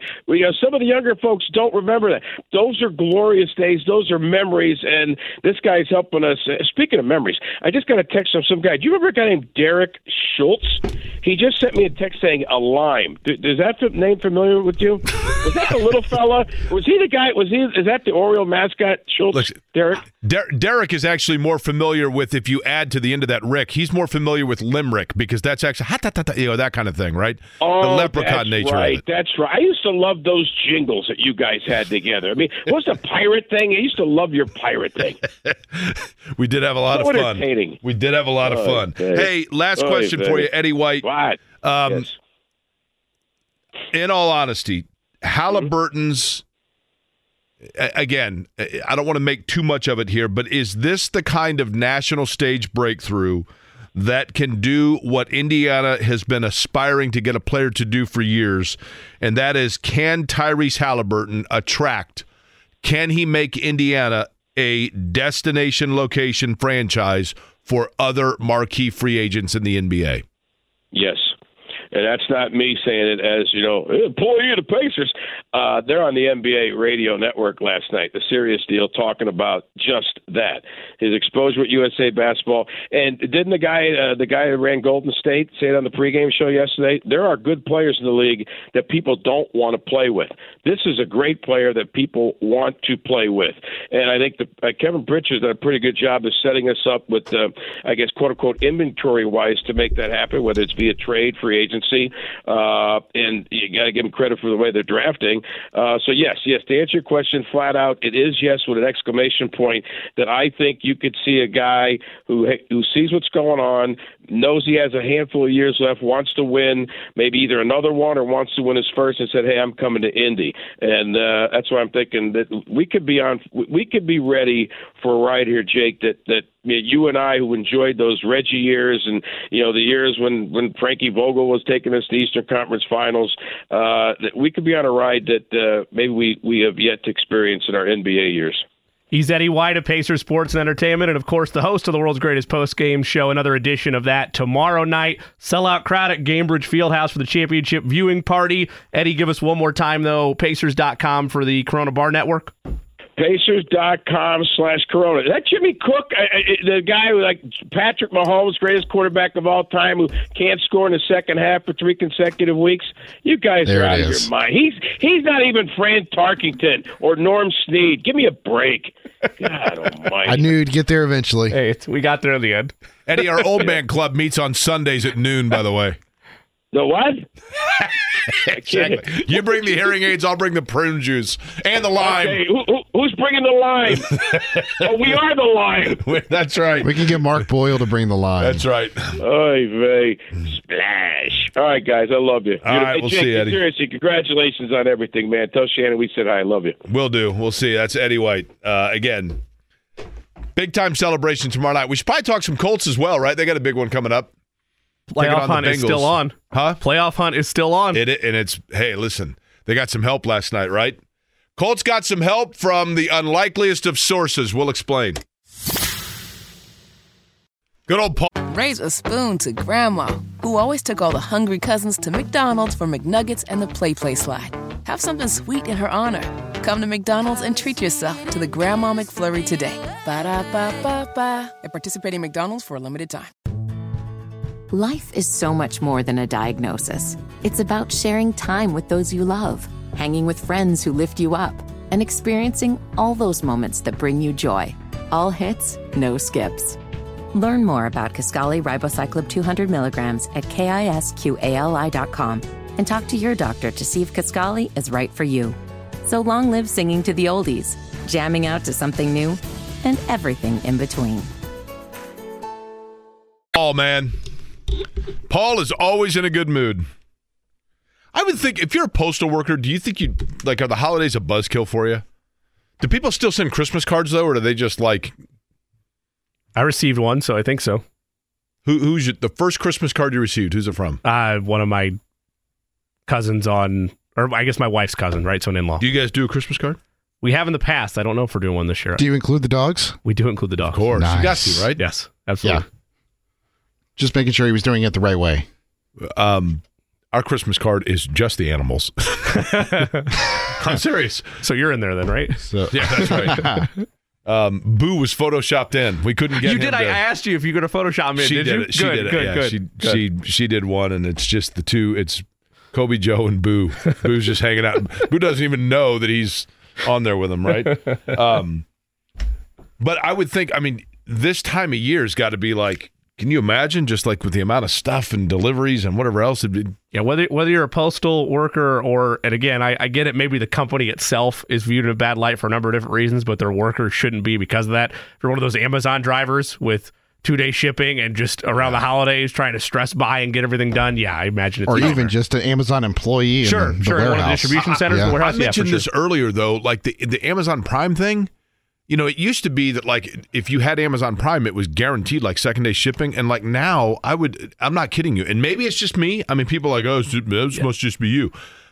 I would say 30% of my orders, I order it, and then after the fact, I get a thing that's your arrival date has changed. If I buy, wait a minute, what? I don't mean to put you on the island like you said. Some new of it might just be you, but let's say I order 12 things off Amazon a year. I would say maybe one of the 12 is going to get hit with your package is delayed, which still probably is too high, but no, yeah, I don't order a lot from there. Sure. But just for example, I did do, as I was mentioning, for Firefly, they make it so easy, right? Right. Firefly, which is formerly the Children's Bureau, when you adopt a child or a family that has requested assistance for Christmas, they have it right there where you just click on the links. And, I ended up, because I did it last week, so I got everything in time.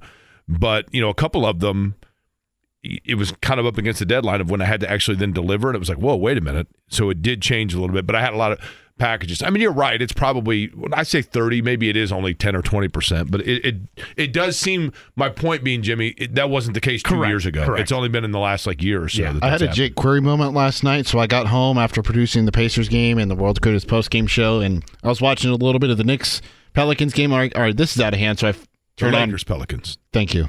I don't know why I said Knicks, but so I switch over to the Thursday night football game. I was like, okay, it's a one-possession game, fourth quarter. Pittsburgh's got the ball. Let's turn it on. And it's lagging for me. And immediately in my head, I'm like, is this lagging for everyone else or is it just me? Right. It was definitely lagging last night for me. Yeah, so the Amazon needs to kind of get that figured out, right? People are paying a lot of money to be able to watch those games. But Pittsburgh got a big, I guess, blow to their not playoff chances, but just their seeding, because now they've got to come to Indianapolis. And the Patriots did the Colts a solid last night. Whoever would have guessed that New England would pick up their third win of the year and do so by beating the Pittsburgh Steelers? What's it mean just in terms of the Colts? We'll break down where they slot for the wild card and who's in and who's out for their game against Cincinnati, and we'll do it with Kevin Bowen next. Eddie Garrison. Raise a spoon to Grandma, who always took all the hungry cousins to McDonald's for McNuggets and the Play Slide. Have something sweet in her honor. Come to McDonald's and treat yourself to the Grandma McFlurry today. Ba-da-ba-ba-ba. At participating McDonald's for a limited time. Life is so much more than a diagnosis. It's about sharing time with those you love, hanging with friends who lift you up, and experiencing all those moments that bring you joy. All hits, no skips. Learn more about Kisqali Ribociclib 200 milligrams at KISQALI.com and talk to your doctor to see if Kisqali is right for you. So long live singing to the oldies, jamming out to something new, and everything in between. And spinning a little Beastie Boys. Little License to Ill, right? Now, the album cover of this, of course, was, in theory, an airplane. My buddy Chiefs fan Steve, Jimmy, your brethren within the Chiefs kingdom. Yes. Kansas City Steve, my buddy, said, Jake, my trainee Roger, and I'm asking this for Kevin Bowen, who joins us now on the program. I'm 99.999% certain I know the answer to this, but I'm going to ask Kevin Bowen anyway. He says, Jake, my trainee Roger and I are both wondering, do the Colts fly or bus to Cincinnati? It is kind of odd to think of like an NFL team taking a bus down 74, but it's equally odd to think of a flight that would be like 35 minutes. Kevin Bowen, thanks for joining us from the morning show, of course, the Wake Up Call with Kevin and Andy. Somewhat flippant, somewhat serious. Which is it? Do the Colts, they take a bus or do they fly down? They bus it. They will bus it, police escort, I assume. So, don't be on 74 tomorrow at, 4 o'clock in the afternoon, 3 o'clock in the afternoon. I somewhat wish they, stopped at East Central High School for a walk. That'd be great. That would be really cool. Go to Greensburg, check out the tree in the county courthouse and the whole deal, right? And get the offensive lineman on the Honda plant. Yeah, I mean, you could do the whole thing there. So, bus it there, bus it home, and I think it's one of the very few, if only, bus trips for any team in the NFL. Okay, so speaking of that, Kevin, when you talk about the offensive lineman stopping at the Honda plant, there is one of them that we now know might be able to walk through the plant but won't be walking through the game. Tell us what Shane Steichen had to say in terms of who we definitively know will not be playing on Sunday.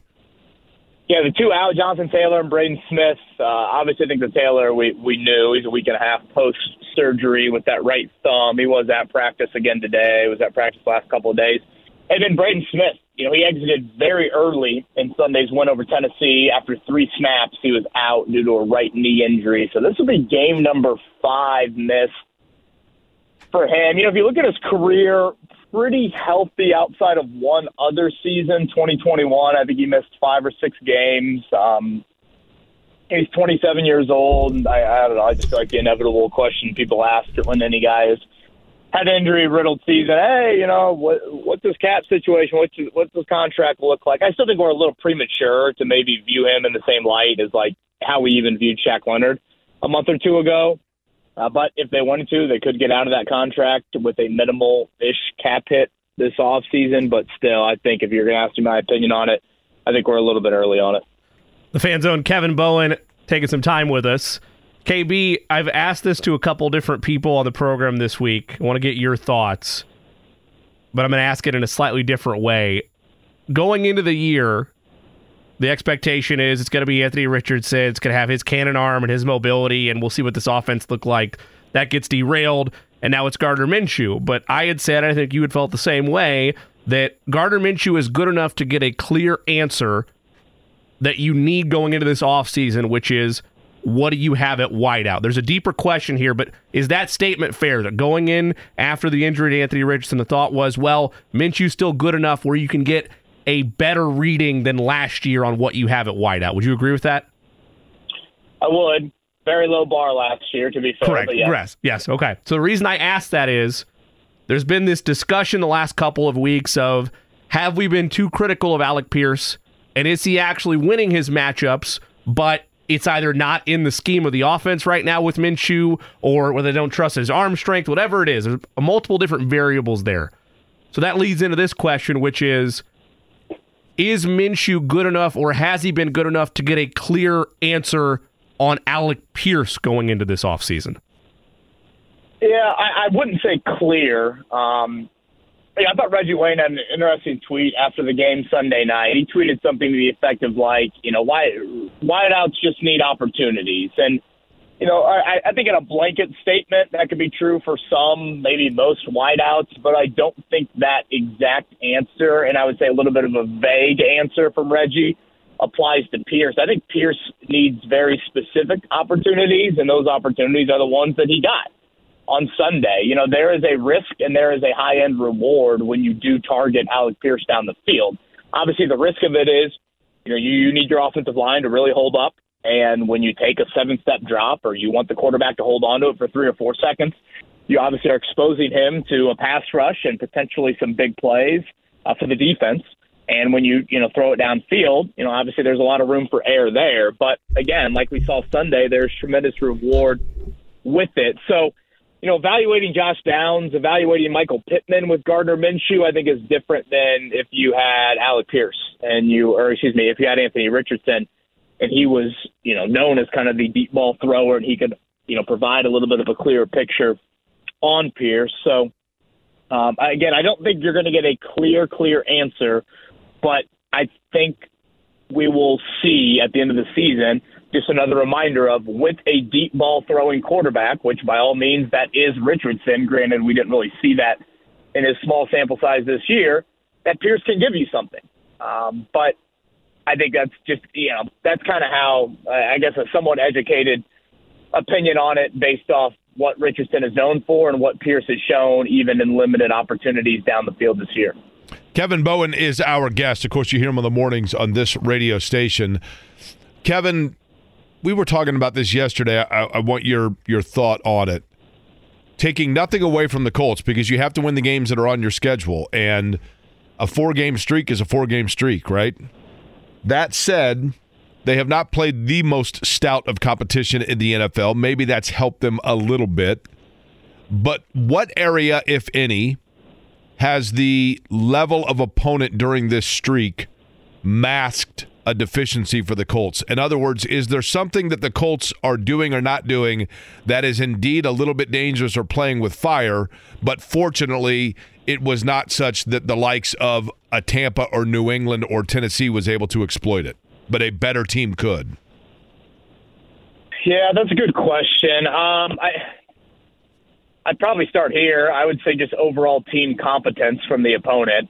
That might be too harsh, but I believe the combined records are, I think it was like 12-36 of the 4 teams you beat here in the last 4 weeks. Also, if you look at it, from a quarterback standpoint, if Baker Mayfield doesn't get hurt on that opening drive, does that game look a little different? I felt, on that opening drive, that was obviously a huge play when he exited due to injury. They had to settle for a field goal, and that was obviously a one-possession game at the end. But I would say specifically, I'll kind of combo it, QB and wideout, and, how much has your defense, really, really been tested. Oftentimes, I think last year was an indication of that for the Colts. I think having a competent quarterback is a big influence on how often you sack that quarterback. I tend to think, go back to Matthew Stafford. The Colts played the Rams earlier this year. I think the Colts hit Stafford, if I believe correctly, once in that game, and I don't think that's because the Rams have some great offensive line or Stafford is super elusive, but he just knows when to get rid of it. He knows his game, and he knows what an opposing defense oftentimes is doing. So I think that was a big reason why the Rams had success without Cooper Kupp and, came into your building and beat you. Now, the good news is you aren't necessarily going to get back to that level of quarterback play. I know what Jake Browning looked like on Monday night, but still, it's a very manageable quarterback slate the rest of the way. The other kind of combo off of that is, I would say, wide out and just the depth of those positions. And I think Sunday will be the toughest wide receiver challenge all year. Hell, you saw it Monday night. Jamar Chase is, he's crazy. Best receivers in all of football. And then they have depth with your guy, Jake, and T. Higgins. And then I know Tyler Boyd's a little banged up on the injury report, but assuming he gives it a go, he can still test whatever you do third cornerback-wise for this week. If Juju Brent's 2 practices is enough for him, or if it's going to be Darrell Baker Jr. in that third corner role, and then obviously Jalen Jones in front of him. So that would probably be the area, just kind of overall passing game, a little bit of quarterback, and then for Sunday specifically, again, I think the wideout challenge is immense. Kevin Bowen is our guest. You hear him 7 to 10 a.m. on the Wake Up Call with KB and Andy on these very airwaves. Of course, as the Colts beat writer, you find his work on 1075thefan.com. KB, you mentioned Juju Brents, and you had tweeted this in your long form from where Shane Steichen was in terms of his comments about availability. Said Juju Brents questionable, and you had just alluded to it. 2 days of practice is enough for a game day role. This is kind of twofold, because if this was Joe Burrow that was under center, I would argue if he's a living body in terms of Juju Brents, you need him out there. But that said, Josh Browning, he's not Joe Burrow by any stretch, but he's not looked bad. He's looked competent within the weapons that are immense with the Bengals. So as you evaluate both how that cornerback has looked, how that cornerback room has looked over the last couple of weeks, even though the competition has been what it is, and then look at what's on the other side in Cincinnati, is this a must-have for him if he's good to go and the risk of re-injury is slim, regardless of the reps you would like to him have had this week? Yeah, I think if healthy, I would want to see him playing a big role at corner. Now, that's my opinion. I don't know. Maybe I don't even think the Colts maybe view it in that same light after 2 practices. I think maybe it could be Darrell Baker still in that third corner role. I like what Brent showed in the small sample size earlier this year. Now, maybe I'm not giving enough credit to the dude who's just missed a month and a half of practice. Hell, he's outside of Jelani Woods, he's the most injured player the Colts have had all season long in terms of, practice time missed. I would assume Jonathan Taylor by this point of the season has probably practiced even with missing a little bit more time, more than Juju has. So, I guess I understand where the Colts are coming from with that, but I think a lot also depends on this. I would assume, given it is Cincinnati, that they're going to be in a 3 wide receiver set a whole lot because that's the strength of their football team. So that means you're going to be in a 3 cornerback set a whole lot. I don't know how rotational Gus Bradley views that spot. I can't recall many times in the last 2 years Gus Bradley has rotated corners within a game. He rotated safeties last week, for example, with Nick Cross and Rodney Thomas. I don't think he feels the same way about corner. So I think that'll be something also to watch. But, go back to the New Orleans game. And I know that was Tony Brown in the game at that point. But New Orleans, they went deep into their wideout group, and they burnt the Colts, and it was costly. And if you go back to the Jacksonville meetings, they went deep into their wideout groups, and it was costly. So that is of concern to me. And if Mother Nature continues to improve, it looks like maybe the precipitation for Sunday is going to be a little bit less than it was once thought it would be earlier in the week. You would think that would favor Jake Browning and trying to test the depth of the Colts cornerback room. Kevin, everything seems to be falling into place this year for the Colts, which is weird to say because of the injuries, the Jonathan Taylor situation, the Anthony Richardson situation. But in terms of externally, it's not, we've seen years in this in the past where all of a sudden each week that week's opponent, like the starting quarterback gets hurt, you're going against a backup, other teams can't get out of their own way. I mean, now you have a situation, Cincinnati on Sunday, then Pittsburgh. These are teams that the Colts themselves can land the knockout blow. And it's great, and they've taken advantage of that, and it's wonderful, and they're right in the thick of things. My concern would be this. Is there any chance that everything falling into place for the Colts this year kind of creates a false narrative for them next year when things ramp up a little bit and actually makes it even more difficult for Anthony Richardson? Or is that me being way too pessimistic? No, I don't think so. I think there are certainly elements of reality in that statement. The Colts have had a super manageable schedule. They played the NFC South as the opposite NFC division this year. I believe next year, I want to say it's the NFC North, which, offers certainly a little bit more competence in the NFC South. And a bye week when you got to play Chicago, so that's cool. And then AFC-wise, next year is the AFC East. I think just strictly from a quarterback standpoint, a healthy Josh Allen and a healthy Tua coming into your building, that looks a whole lot different than the quarterbacks you faced in your building this season. Assuming you finish, last year they finished last in the division. So, you would probably be, or I don't know, maybe I guess technically Houston was last. All likelihood you're going to finish higher in your division. So the crossover games will be a little bit more difficult. And then I would just assume, quarterback-wise, and obviously the Colts fall into this boat too, but, you would think, it's just a little bit of a healthier bill for the opposing quarterbacks that you're going to face based off what you've had this year.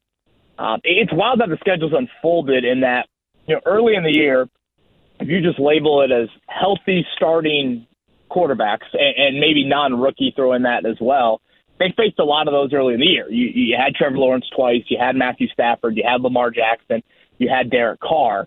If you look at the back half of the season, there probably will not be a single quarterback that qualifies as a non-rookie healthy starter that you faced. Whether you go back to the Cleveland games and all the issues they had at quarterback within that game, again, Baker to me was banged up in that matchup. And then just look at the rest of them, whether it's Jake Browning this week or, Mitchell Trubisky next week or, Desmond Ridder. I guess he maybe qualifies as a starter. Even C.J. Stroud is a rookie. Granted, he's not playing like that. So, yeah, I think it's fine to say, the Colts have gotten the benefit of the doubt with their schedule, and that probably is not going to happen next year. I think that's totally fine to say. But, at the same time, look at Pittsburgh each of the last 2 weeks. They've had, sitting there on the golden platter, Arizona at home and New England at home, and they haven't taken care of either of them. So, part of it is just because it's an on-paper opportunity doesn't mean it's a guarantee to be a win. Fan Zone Kevin Bowen with us. KB, when you look at the Bengals, what scare? Maybe none of it does, but let's say one does. What scares you most? Their weapons at wide receiver or Joe Mixon? And how much of that answer is influenced by the return of Grover Stewart? Mixon had his best game from scrimmage on Monday. They haven't ran it well, Cincinnati, but Mixon just has always struck me as a dude that I just have a little fear in watching him. I think he's a pretty dynamic player, so I do think the return of Stewart is huge. And I'd probably put it more into this, Jimmy, and I've kind of been talking about this on the morning show this week. I think it's a week where you want to commit. Last week I would not have said this last Friday. Last week it was commit more bodies to the run game. This week, to me, it's commit more bodies to the pass game. And so, having Grover Stewart, that I would think would make Gus Bradley sleep a little better at night, saying, okay, I don't need to kind of, say, hey, Nick Cross, cheat up, or Julian Blackmon at safety, cheat into the box, or Rodney Thomas, we need you to play a little bit closer to the line of scrimmage. Theoretically, with Grover Stewart, you shouldn't need to do that. And therefore, you could have more guys in coverage. So, it's not that Cincinnati is some vaunted rushing attack. It's not that they rank top 5, top 10 in rushing offense. It's more that, hey, you need as many bodies to the secondary, because if you're going to double Jamar Chase, that still is leaving T. Higgins and Tyler Boyd in some one-on-one matchups. I actually thought their tight ends did a nice job on Monday, even though they aren't really household names. I look at the return of Stewart not because it's a Derrick Henry type matchup, more because you want more bodies committed to what you're trying to do in coverage. Kevin, did you guys really revisit the mayonnaise coffee deal last week? We did. I thought you would just be a team player and just organically do that yourself. No, okay. So I was listen, mayonnaise and organic don't go together in any way, shape, or form. Come on. Was it as bad the second time around? Boy, it's just one of those things when it starts to get chunky, Jake. It really. Oh wait, hold on a second. You didn't just talk about it. You actually consumed it again? Oh, yeah. Oh, well, man. Thanks, guys, for listening to the morning show. Yeah, it shows where I was. I apologize. Well, I knew about it. I didn't know about it. I don't know what Jimmy's talking about. I knew about it. I didn't know about it. Hell, I'm the first one in here every day. It's true. Hey, Whoa. Yeah, lightning strike the new studio there.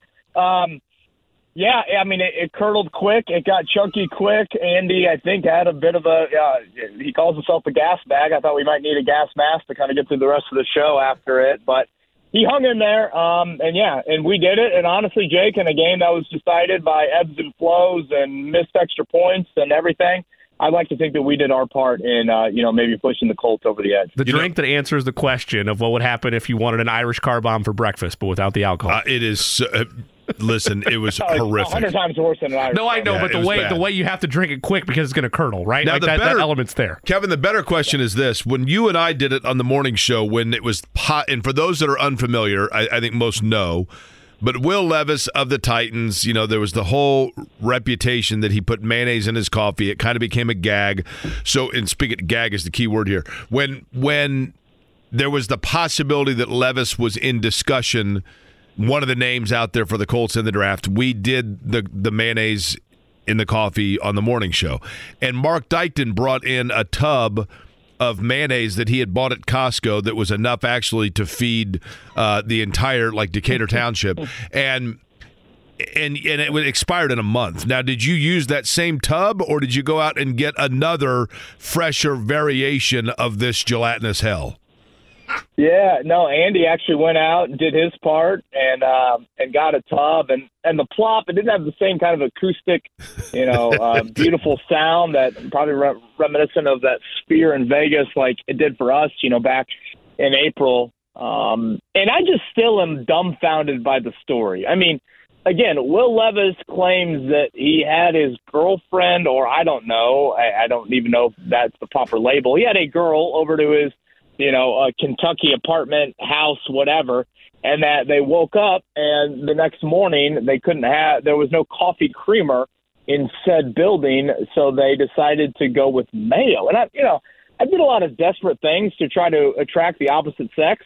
I back in college, I cannot ever imagine thinking that mayo in a coffee is something that could lead to that woman then going home and telling her friends about it, and her friends saying, "You should give this man another chance."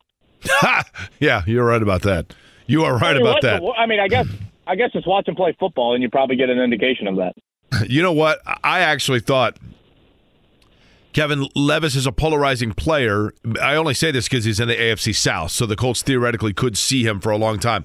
I thought late in that game, for a young player that is still within the first handful of starts in the NFL, I don't know that Levis blew me away per se, but he didn't look like a guy that felt like the moment was too big for him. Like, he looked like he is a guy that can grow into being a guy that is going to get the reins handed over to him from Tennessee. But your thoughts? Yeah, I mean, he got very, very little help from his offensive line. It's a very nondescript pass-catching group outside of Hopkins. I mean, there are a few plays, and maybe I'm being overly critical there late, that I thought, man, he's really holding on to it. Could he have gotten rid of it? Could he survive, to live maybe another down and not be kind of as, hey, I'm going to try and play a little hero ball. Now, I think people could look at it the other way and say he's tough as hell. And, I mean, you watch him helicopter on that first third down, and then you watch Gardner Minshew slide out of bounds sort of the sticks, and those are two levels of, kind of putting it on the line there. So, yeah, I mean, Levis had some moments, certainly Sunday, that were nice, but I also thought he had some big-time rookie moments. And, again, credit the Colts for, I thought putting him in those rookie moments. There's been times where the Colts have played mediocre to, rookie QBs, and they haven't. I think kind of dictated to them. I thought they did that to Bryce Young a month ago, and I thought they did that to Levis for the most part on Sunday as well. Is the division realistically at play in your mind? I know it's all going to depend on Trevor Lawrence's health, and they need the Jaguars to stumble once more, but is that a possibility you've allowed yourself to think is real? I probably haven't gone all the way there just yet. I mean, I've mentioned it. The door's cracked. I don't think it's very much. And, part of it is, didn't Lawrence practice all week? I mean, it seems like his absence will not be long, if at all. And if you look at their schedule, I mean, yes, it's Cleveland and Baltimore, but then after that, I want to say it's pretty manageable the final 3 weeks. And they have the tiebreaker over Indy and Houston if all three of them would be tied. I think Christian Kirk is the bigger loss for them, Kevin. Well, let me rephrase that. Obviously, Lawrence would be, but the joy, if you're a Jags fan, of Trevor Lawrence's injury not looking season-ending was quickly offset by the fact that Christian Kirk's injury does appear to be, if not season-ending, deep into playoff level, and I think that's a major loss for them. Yeah, no, that is definitely a good point to bring up. Yeah, I mean, that is a big deal. Now, again, I do think there's depth in that wideout core. Obviously, I don't want to act like Christian Kirk, certainly he's better than other guys in that room. I thought I'm forgetting his name, Washington, I think it was his last name, who kind of filled in for Kirk. I actually thought he made a couple nice plays on Monday night. But, yeah, I mean, Kirk is a big loss, and obviously if it is TJ Beathard, for a week or two, you're going to have to certainly pepper Calvin Ridley and Zay Jones and Evan Ingram and some of those other guys there. But I think it's just a hair greedy, I guess, for me to go down that divisional path just yet. Of course, one win on Sunday by the Colts and one loss by the Jags, and all of a sudden, I want to say Jacksonville is Baltimore next week. Then if they lose to Baltimore and the Colts beat the Steelers, boom, the Colts are in first place in the South. So, it could very quickly change, but I don't know. I guess I'm just not ready to fully go there just yet. Kevin Bowen, by the way, is our guest. The last question I was going to ask, when you look, Jacksonville's kind of up and out, Buffalo, obviously, who knows what's going on there over the course of the season. Your opinion, best team in the AFC is who? That's a good one. Part of me thinks Mahomes in this offense is going to get it together at some point. Part of me doesn't even want to say that with Jimmy on the other line. I kind of like Miami. I know they haven't really beaten anybody, but I still think they're just so potent. And I think Jalen Ramsey helps them out. And, that's good. I don't know. Is it Baltimore? It's obviously very up in the air considering how wishy-washy I am.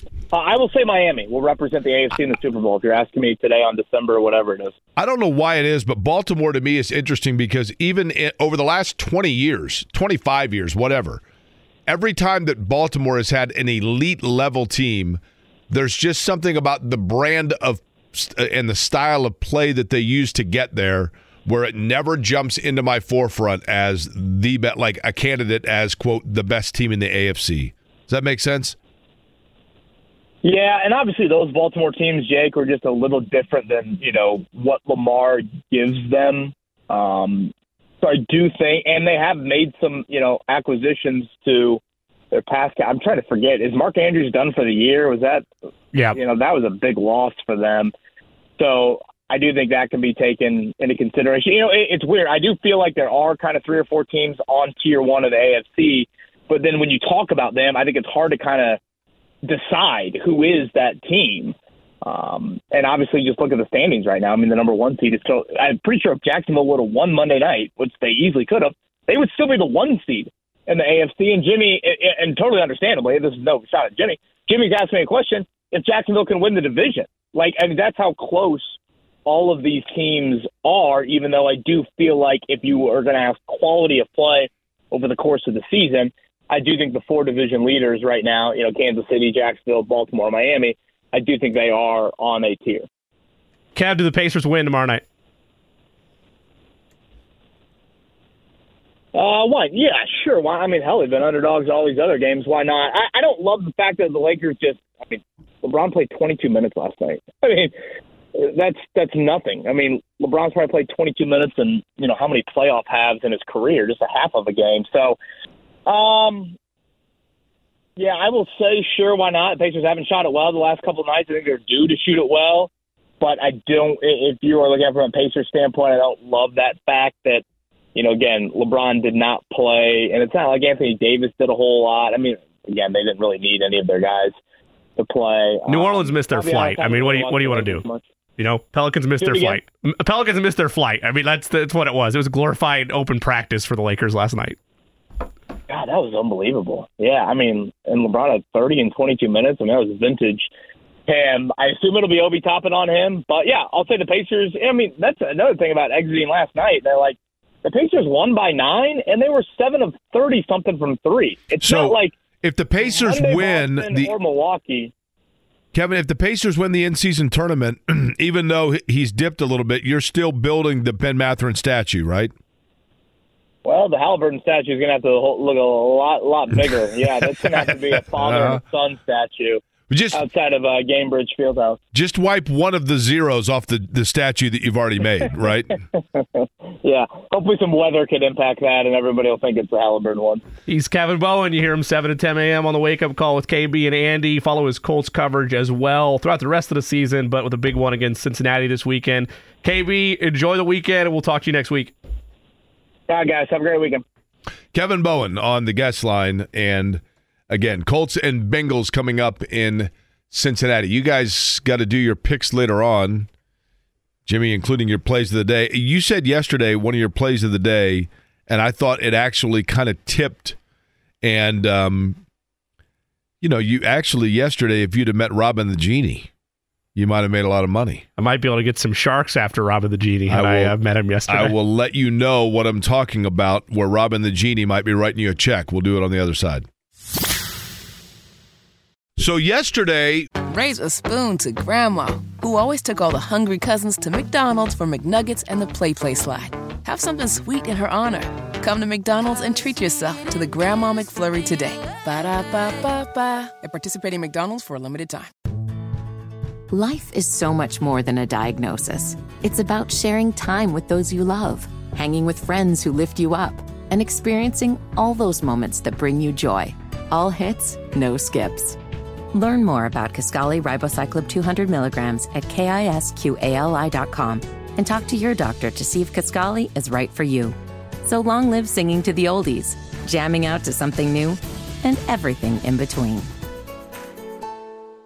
When you were doing your picks for the day, Jimmy.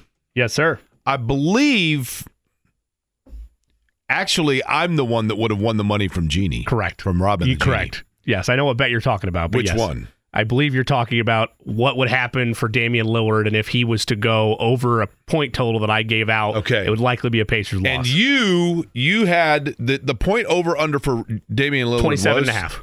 And you predicted... I thought he would go over. I thought he'd have a really good game. I thought they'd still win, but I thought he'd have a good game. I believe we have Robin the Genie here, our friend. That is correct. Unfortunately, Jimmy, he did not go over. Damian Lillard had 24 points in the game. He did, including like 18 in the third. But your astute, more wise and mature co-host, Mr. Query, had said that if Damian Lillard does not go over, there is no chance Milwaukee could win the game. Dude. You know, those are brash words there for a genie that hasn't paid me for my last prediction. So I, as Robin the Genie, decide that I will pay when it is convenient for me. And your streak has come to an end. It has indeed. So, yes, indeed, 24 for Damian Lillard. As a result, Pacers able to, that's not the reason why they won. There were a lot of reasons why they won. One of the guys that fascinates me, himself kind of like a genie because you just never know where he's going to pop up. You see him on Twitter. He goes by Naptown Seth. And he's usually like sitting right behind the bench or in some great seats, but he is out in Vegas and I think hungover. And we got him on the phone. Seth, what's up? I am, in fact, hungover. Understandable, right, I guess. But what an amazing night, right? Okay, well, here's the question. Would you be hungover if they'd lost? Probably because I'm traveling with my buddy Francisco. He goes a lot of games with me, and that's usually a bad combo no matter what. But it probably made it worse. Did you guys finish at a table, or do you not partake? I do, but we didn't. I cannot disclose any persons I saw at tables that were not me, but we did see people that some of you people might know at tables later that night.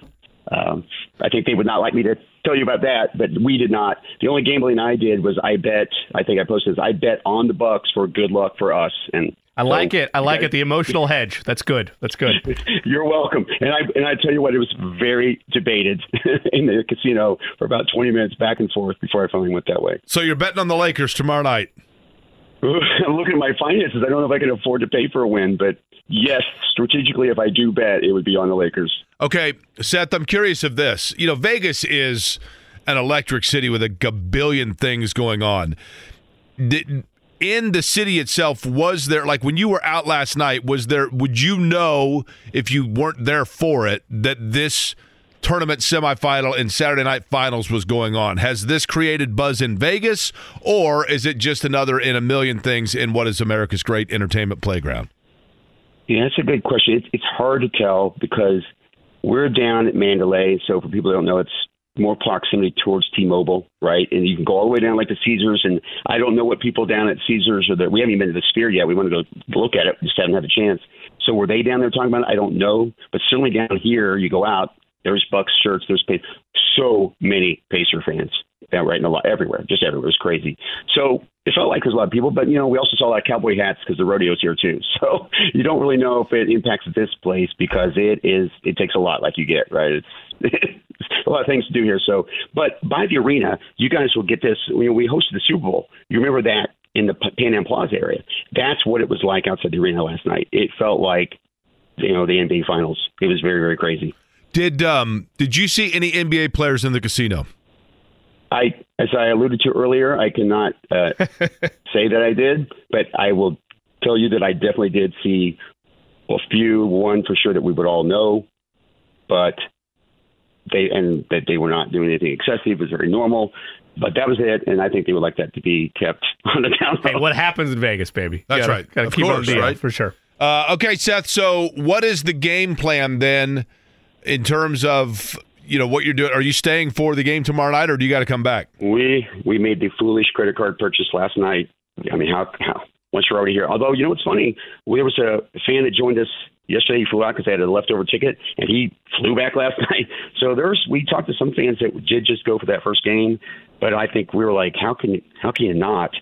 Even though it's going to be miserable with all the Laker fans here, because this is a Lakers town, Vegas is. Yeah, you can drive there, right? You can drive in 5. Yeah, 4.5 hours, yeah. So they're all over the place. They were in our game. They were at the Pacer game. And in fact, we ran into 4 guys.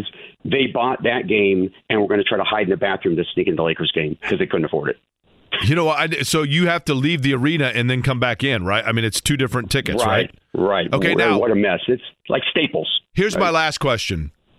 In the NCAA tournament, a lot of times, if you go to a venue, and a lot of times there's good-natured ribbing amongst the fan bases, but at the same time, everybody's there to kind of enjoy the same single buzz, right? So was there, like the Bucks fans or the Laker fans that are there, or if there were Pelican fans as well, was it heated at all, or is everybody like, you know what, let's poke fun at each other, but we're all just here to have a good time? Yeah, we didn't. It wasn't. I mean, listen, I was just at that Philly game a couple weeks ago, right? That was heated. That was miserable. It was not like that. No, this was. Went did the NBA draft a couple years ago. The Pacers, I won a contest with it for signing up and got to do that, and that was very much like an NBA convention. And we came out for Summer League this year, my wife and I, and it was like an NBA convention. It is more like that, where it's like we're all here, we love basketball, and it's great. Lakers fans are going to be how they're going to be. Did not see a single Pelican fan, to be honest with you, it wasn't fighting. Like nobody in the stands was yelling it back and forth. We were doing as much good-natured trash talk as we could because we were behind the Bucks bench. Listen, Naptown Seth, Taylor Swift was Person of the Year. You're the Man of the Year, and I'll tell you why. Because you fly around to Pacer games all the time. You sit in good seats. You go to your buddy. You get hung over in Vegas. You sit at the tables, and yet you still have a wife. That's unbelievable, man. She's a trooper. I mean, that's right there. Those are the odds right there are stacked against you, but she's learned to love it too. It's funny. She's right there with me now. I think she's starting to get as much into it as I am. Well, Seth, enjoy it. Pace yourself, all right? It's the Pacers, so pace yourself and put money on the Lakers and then help bring home a victory for the Pacers in the in-season tournament. How's that? I'm definitely going to do it. So we get this win. By the way, put some money on 31. I'm telling you, even though it's now Halliburton's team, you go to the roulette table, 31 hits every time. I'm telling you. Oh, my God, yes. Okay, definitely. All right, there you go. Naptown Seth, appreciate it. Man, that'd be awesome, wouldn't it? Just to go out there and hang out and have fun. It'd be great. This is what we were talking about earlier in the week. This is what the NBA wants this thing to be, where it's like if you're an NFL fan and you see that your team's going to Las Vegas to play the Raiders, and it's like, okay, I know about this weeks in advance, months in advance in some cases. I want to go plan a trip and have that Vegas trip we've always been talking about and go see our team play. What the league wants to have happen, and why I think maybe this gets modified more like the Champions League, where the final or the semifinals are moved like maybe a month or two later into the year. You give fans more time to plan, and it becomes a destination city. That's what Summer League does. That's why the league wants a franchise in Vegas someday. Real quick, I want to squeeze in John before we come back with your picks. John, what's up? Why the league wants a franchise in Vegas someday. Turn your radio down, John. What's up? Hey, Jake, I've heard you talk about Taylor University quite a bit, and you're familiar with the Silent Night, right? Oh, of course. Hey, tonight at Whiteland High School, they're going to try to recreate that. Really? Yeah. That's cool. Who's Whiteland playing? Perry Meridian. So is Perry Meridian on board with this? I guess so. I haven't heard the details about it, so they might create some noise, but I don't think the Whiteland fans are at all. Okay, so here's what happens, and that's cool, man. I appreciate it. Silent Night at Taylor University, one of the great traditions in basketball. They got a great basketball camp for kids, Taylor University does. Silent Night, everybody is absolutely stoically silent. Kids usually dressed in pajamas and fun winter gear as if it's Christmas Eve, and everybody is totally stoically silent in the arena. The only thing you hear is the squeak of the shoes and the whistle and the bounce of the ball until I think it's the 10th point. As soon as Taylor scores their 10th point, absolutely total chaos, mayhem, rush the floor, and everybody goes bonkers, and the visiting team just kind of steps aside and lets it all happen. So happening tonight at Whiteland. Hopefully Perry Meridian is on board with it so that everybody can, in unison, have fun with it. Very cool. We'll come back. Jimmy's picks next. The Jay Cook Plays of the Day. This is me, all right? I'm not a athlete. This is my way. This is how I win. Today's Plays of the Day, extended edition going into the weekend. We start first on Saturday, the 124th edition of the Army-Navy game. I will take the midshipmen +3 they are getting. Go Navy, beat Army. Army. I went to a Navy game this year, so I'm all in, buddy. Love it. Love it. Pacers, Lakers, Tyrese Halliburton over 40.5. Combined points and assists. Buddy Hield over 2.5 3-pointers made.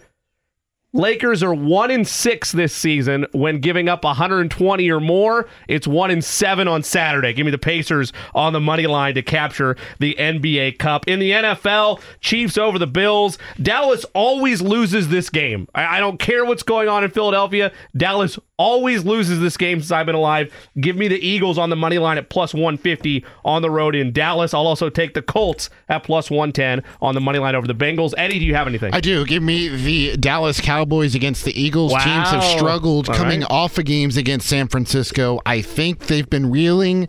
Philly, they've gotten away with a couple of wins. I will take the Cowboys, who play significantly better at home than they do on the road. America's team never wins this game. I hope you're right, but they never win it. NBA action tonight. I've got 4 plays. Spencer Dinwiddie under 27.5 points, rebounds, and assists. Jalen Brunson under 25.5 points. Julius Randle over 21.5, and Klay Thompson over 16.5 points.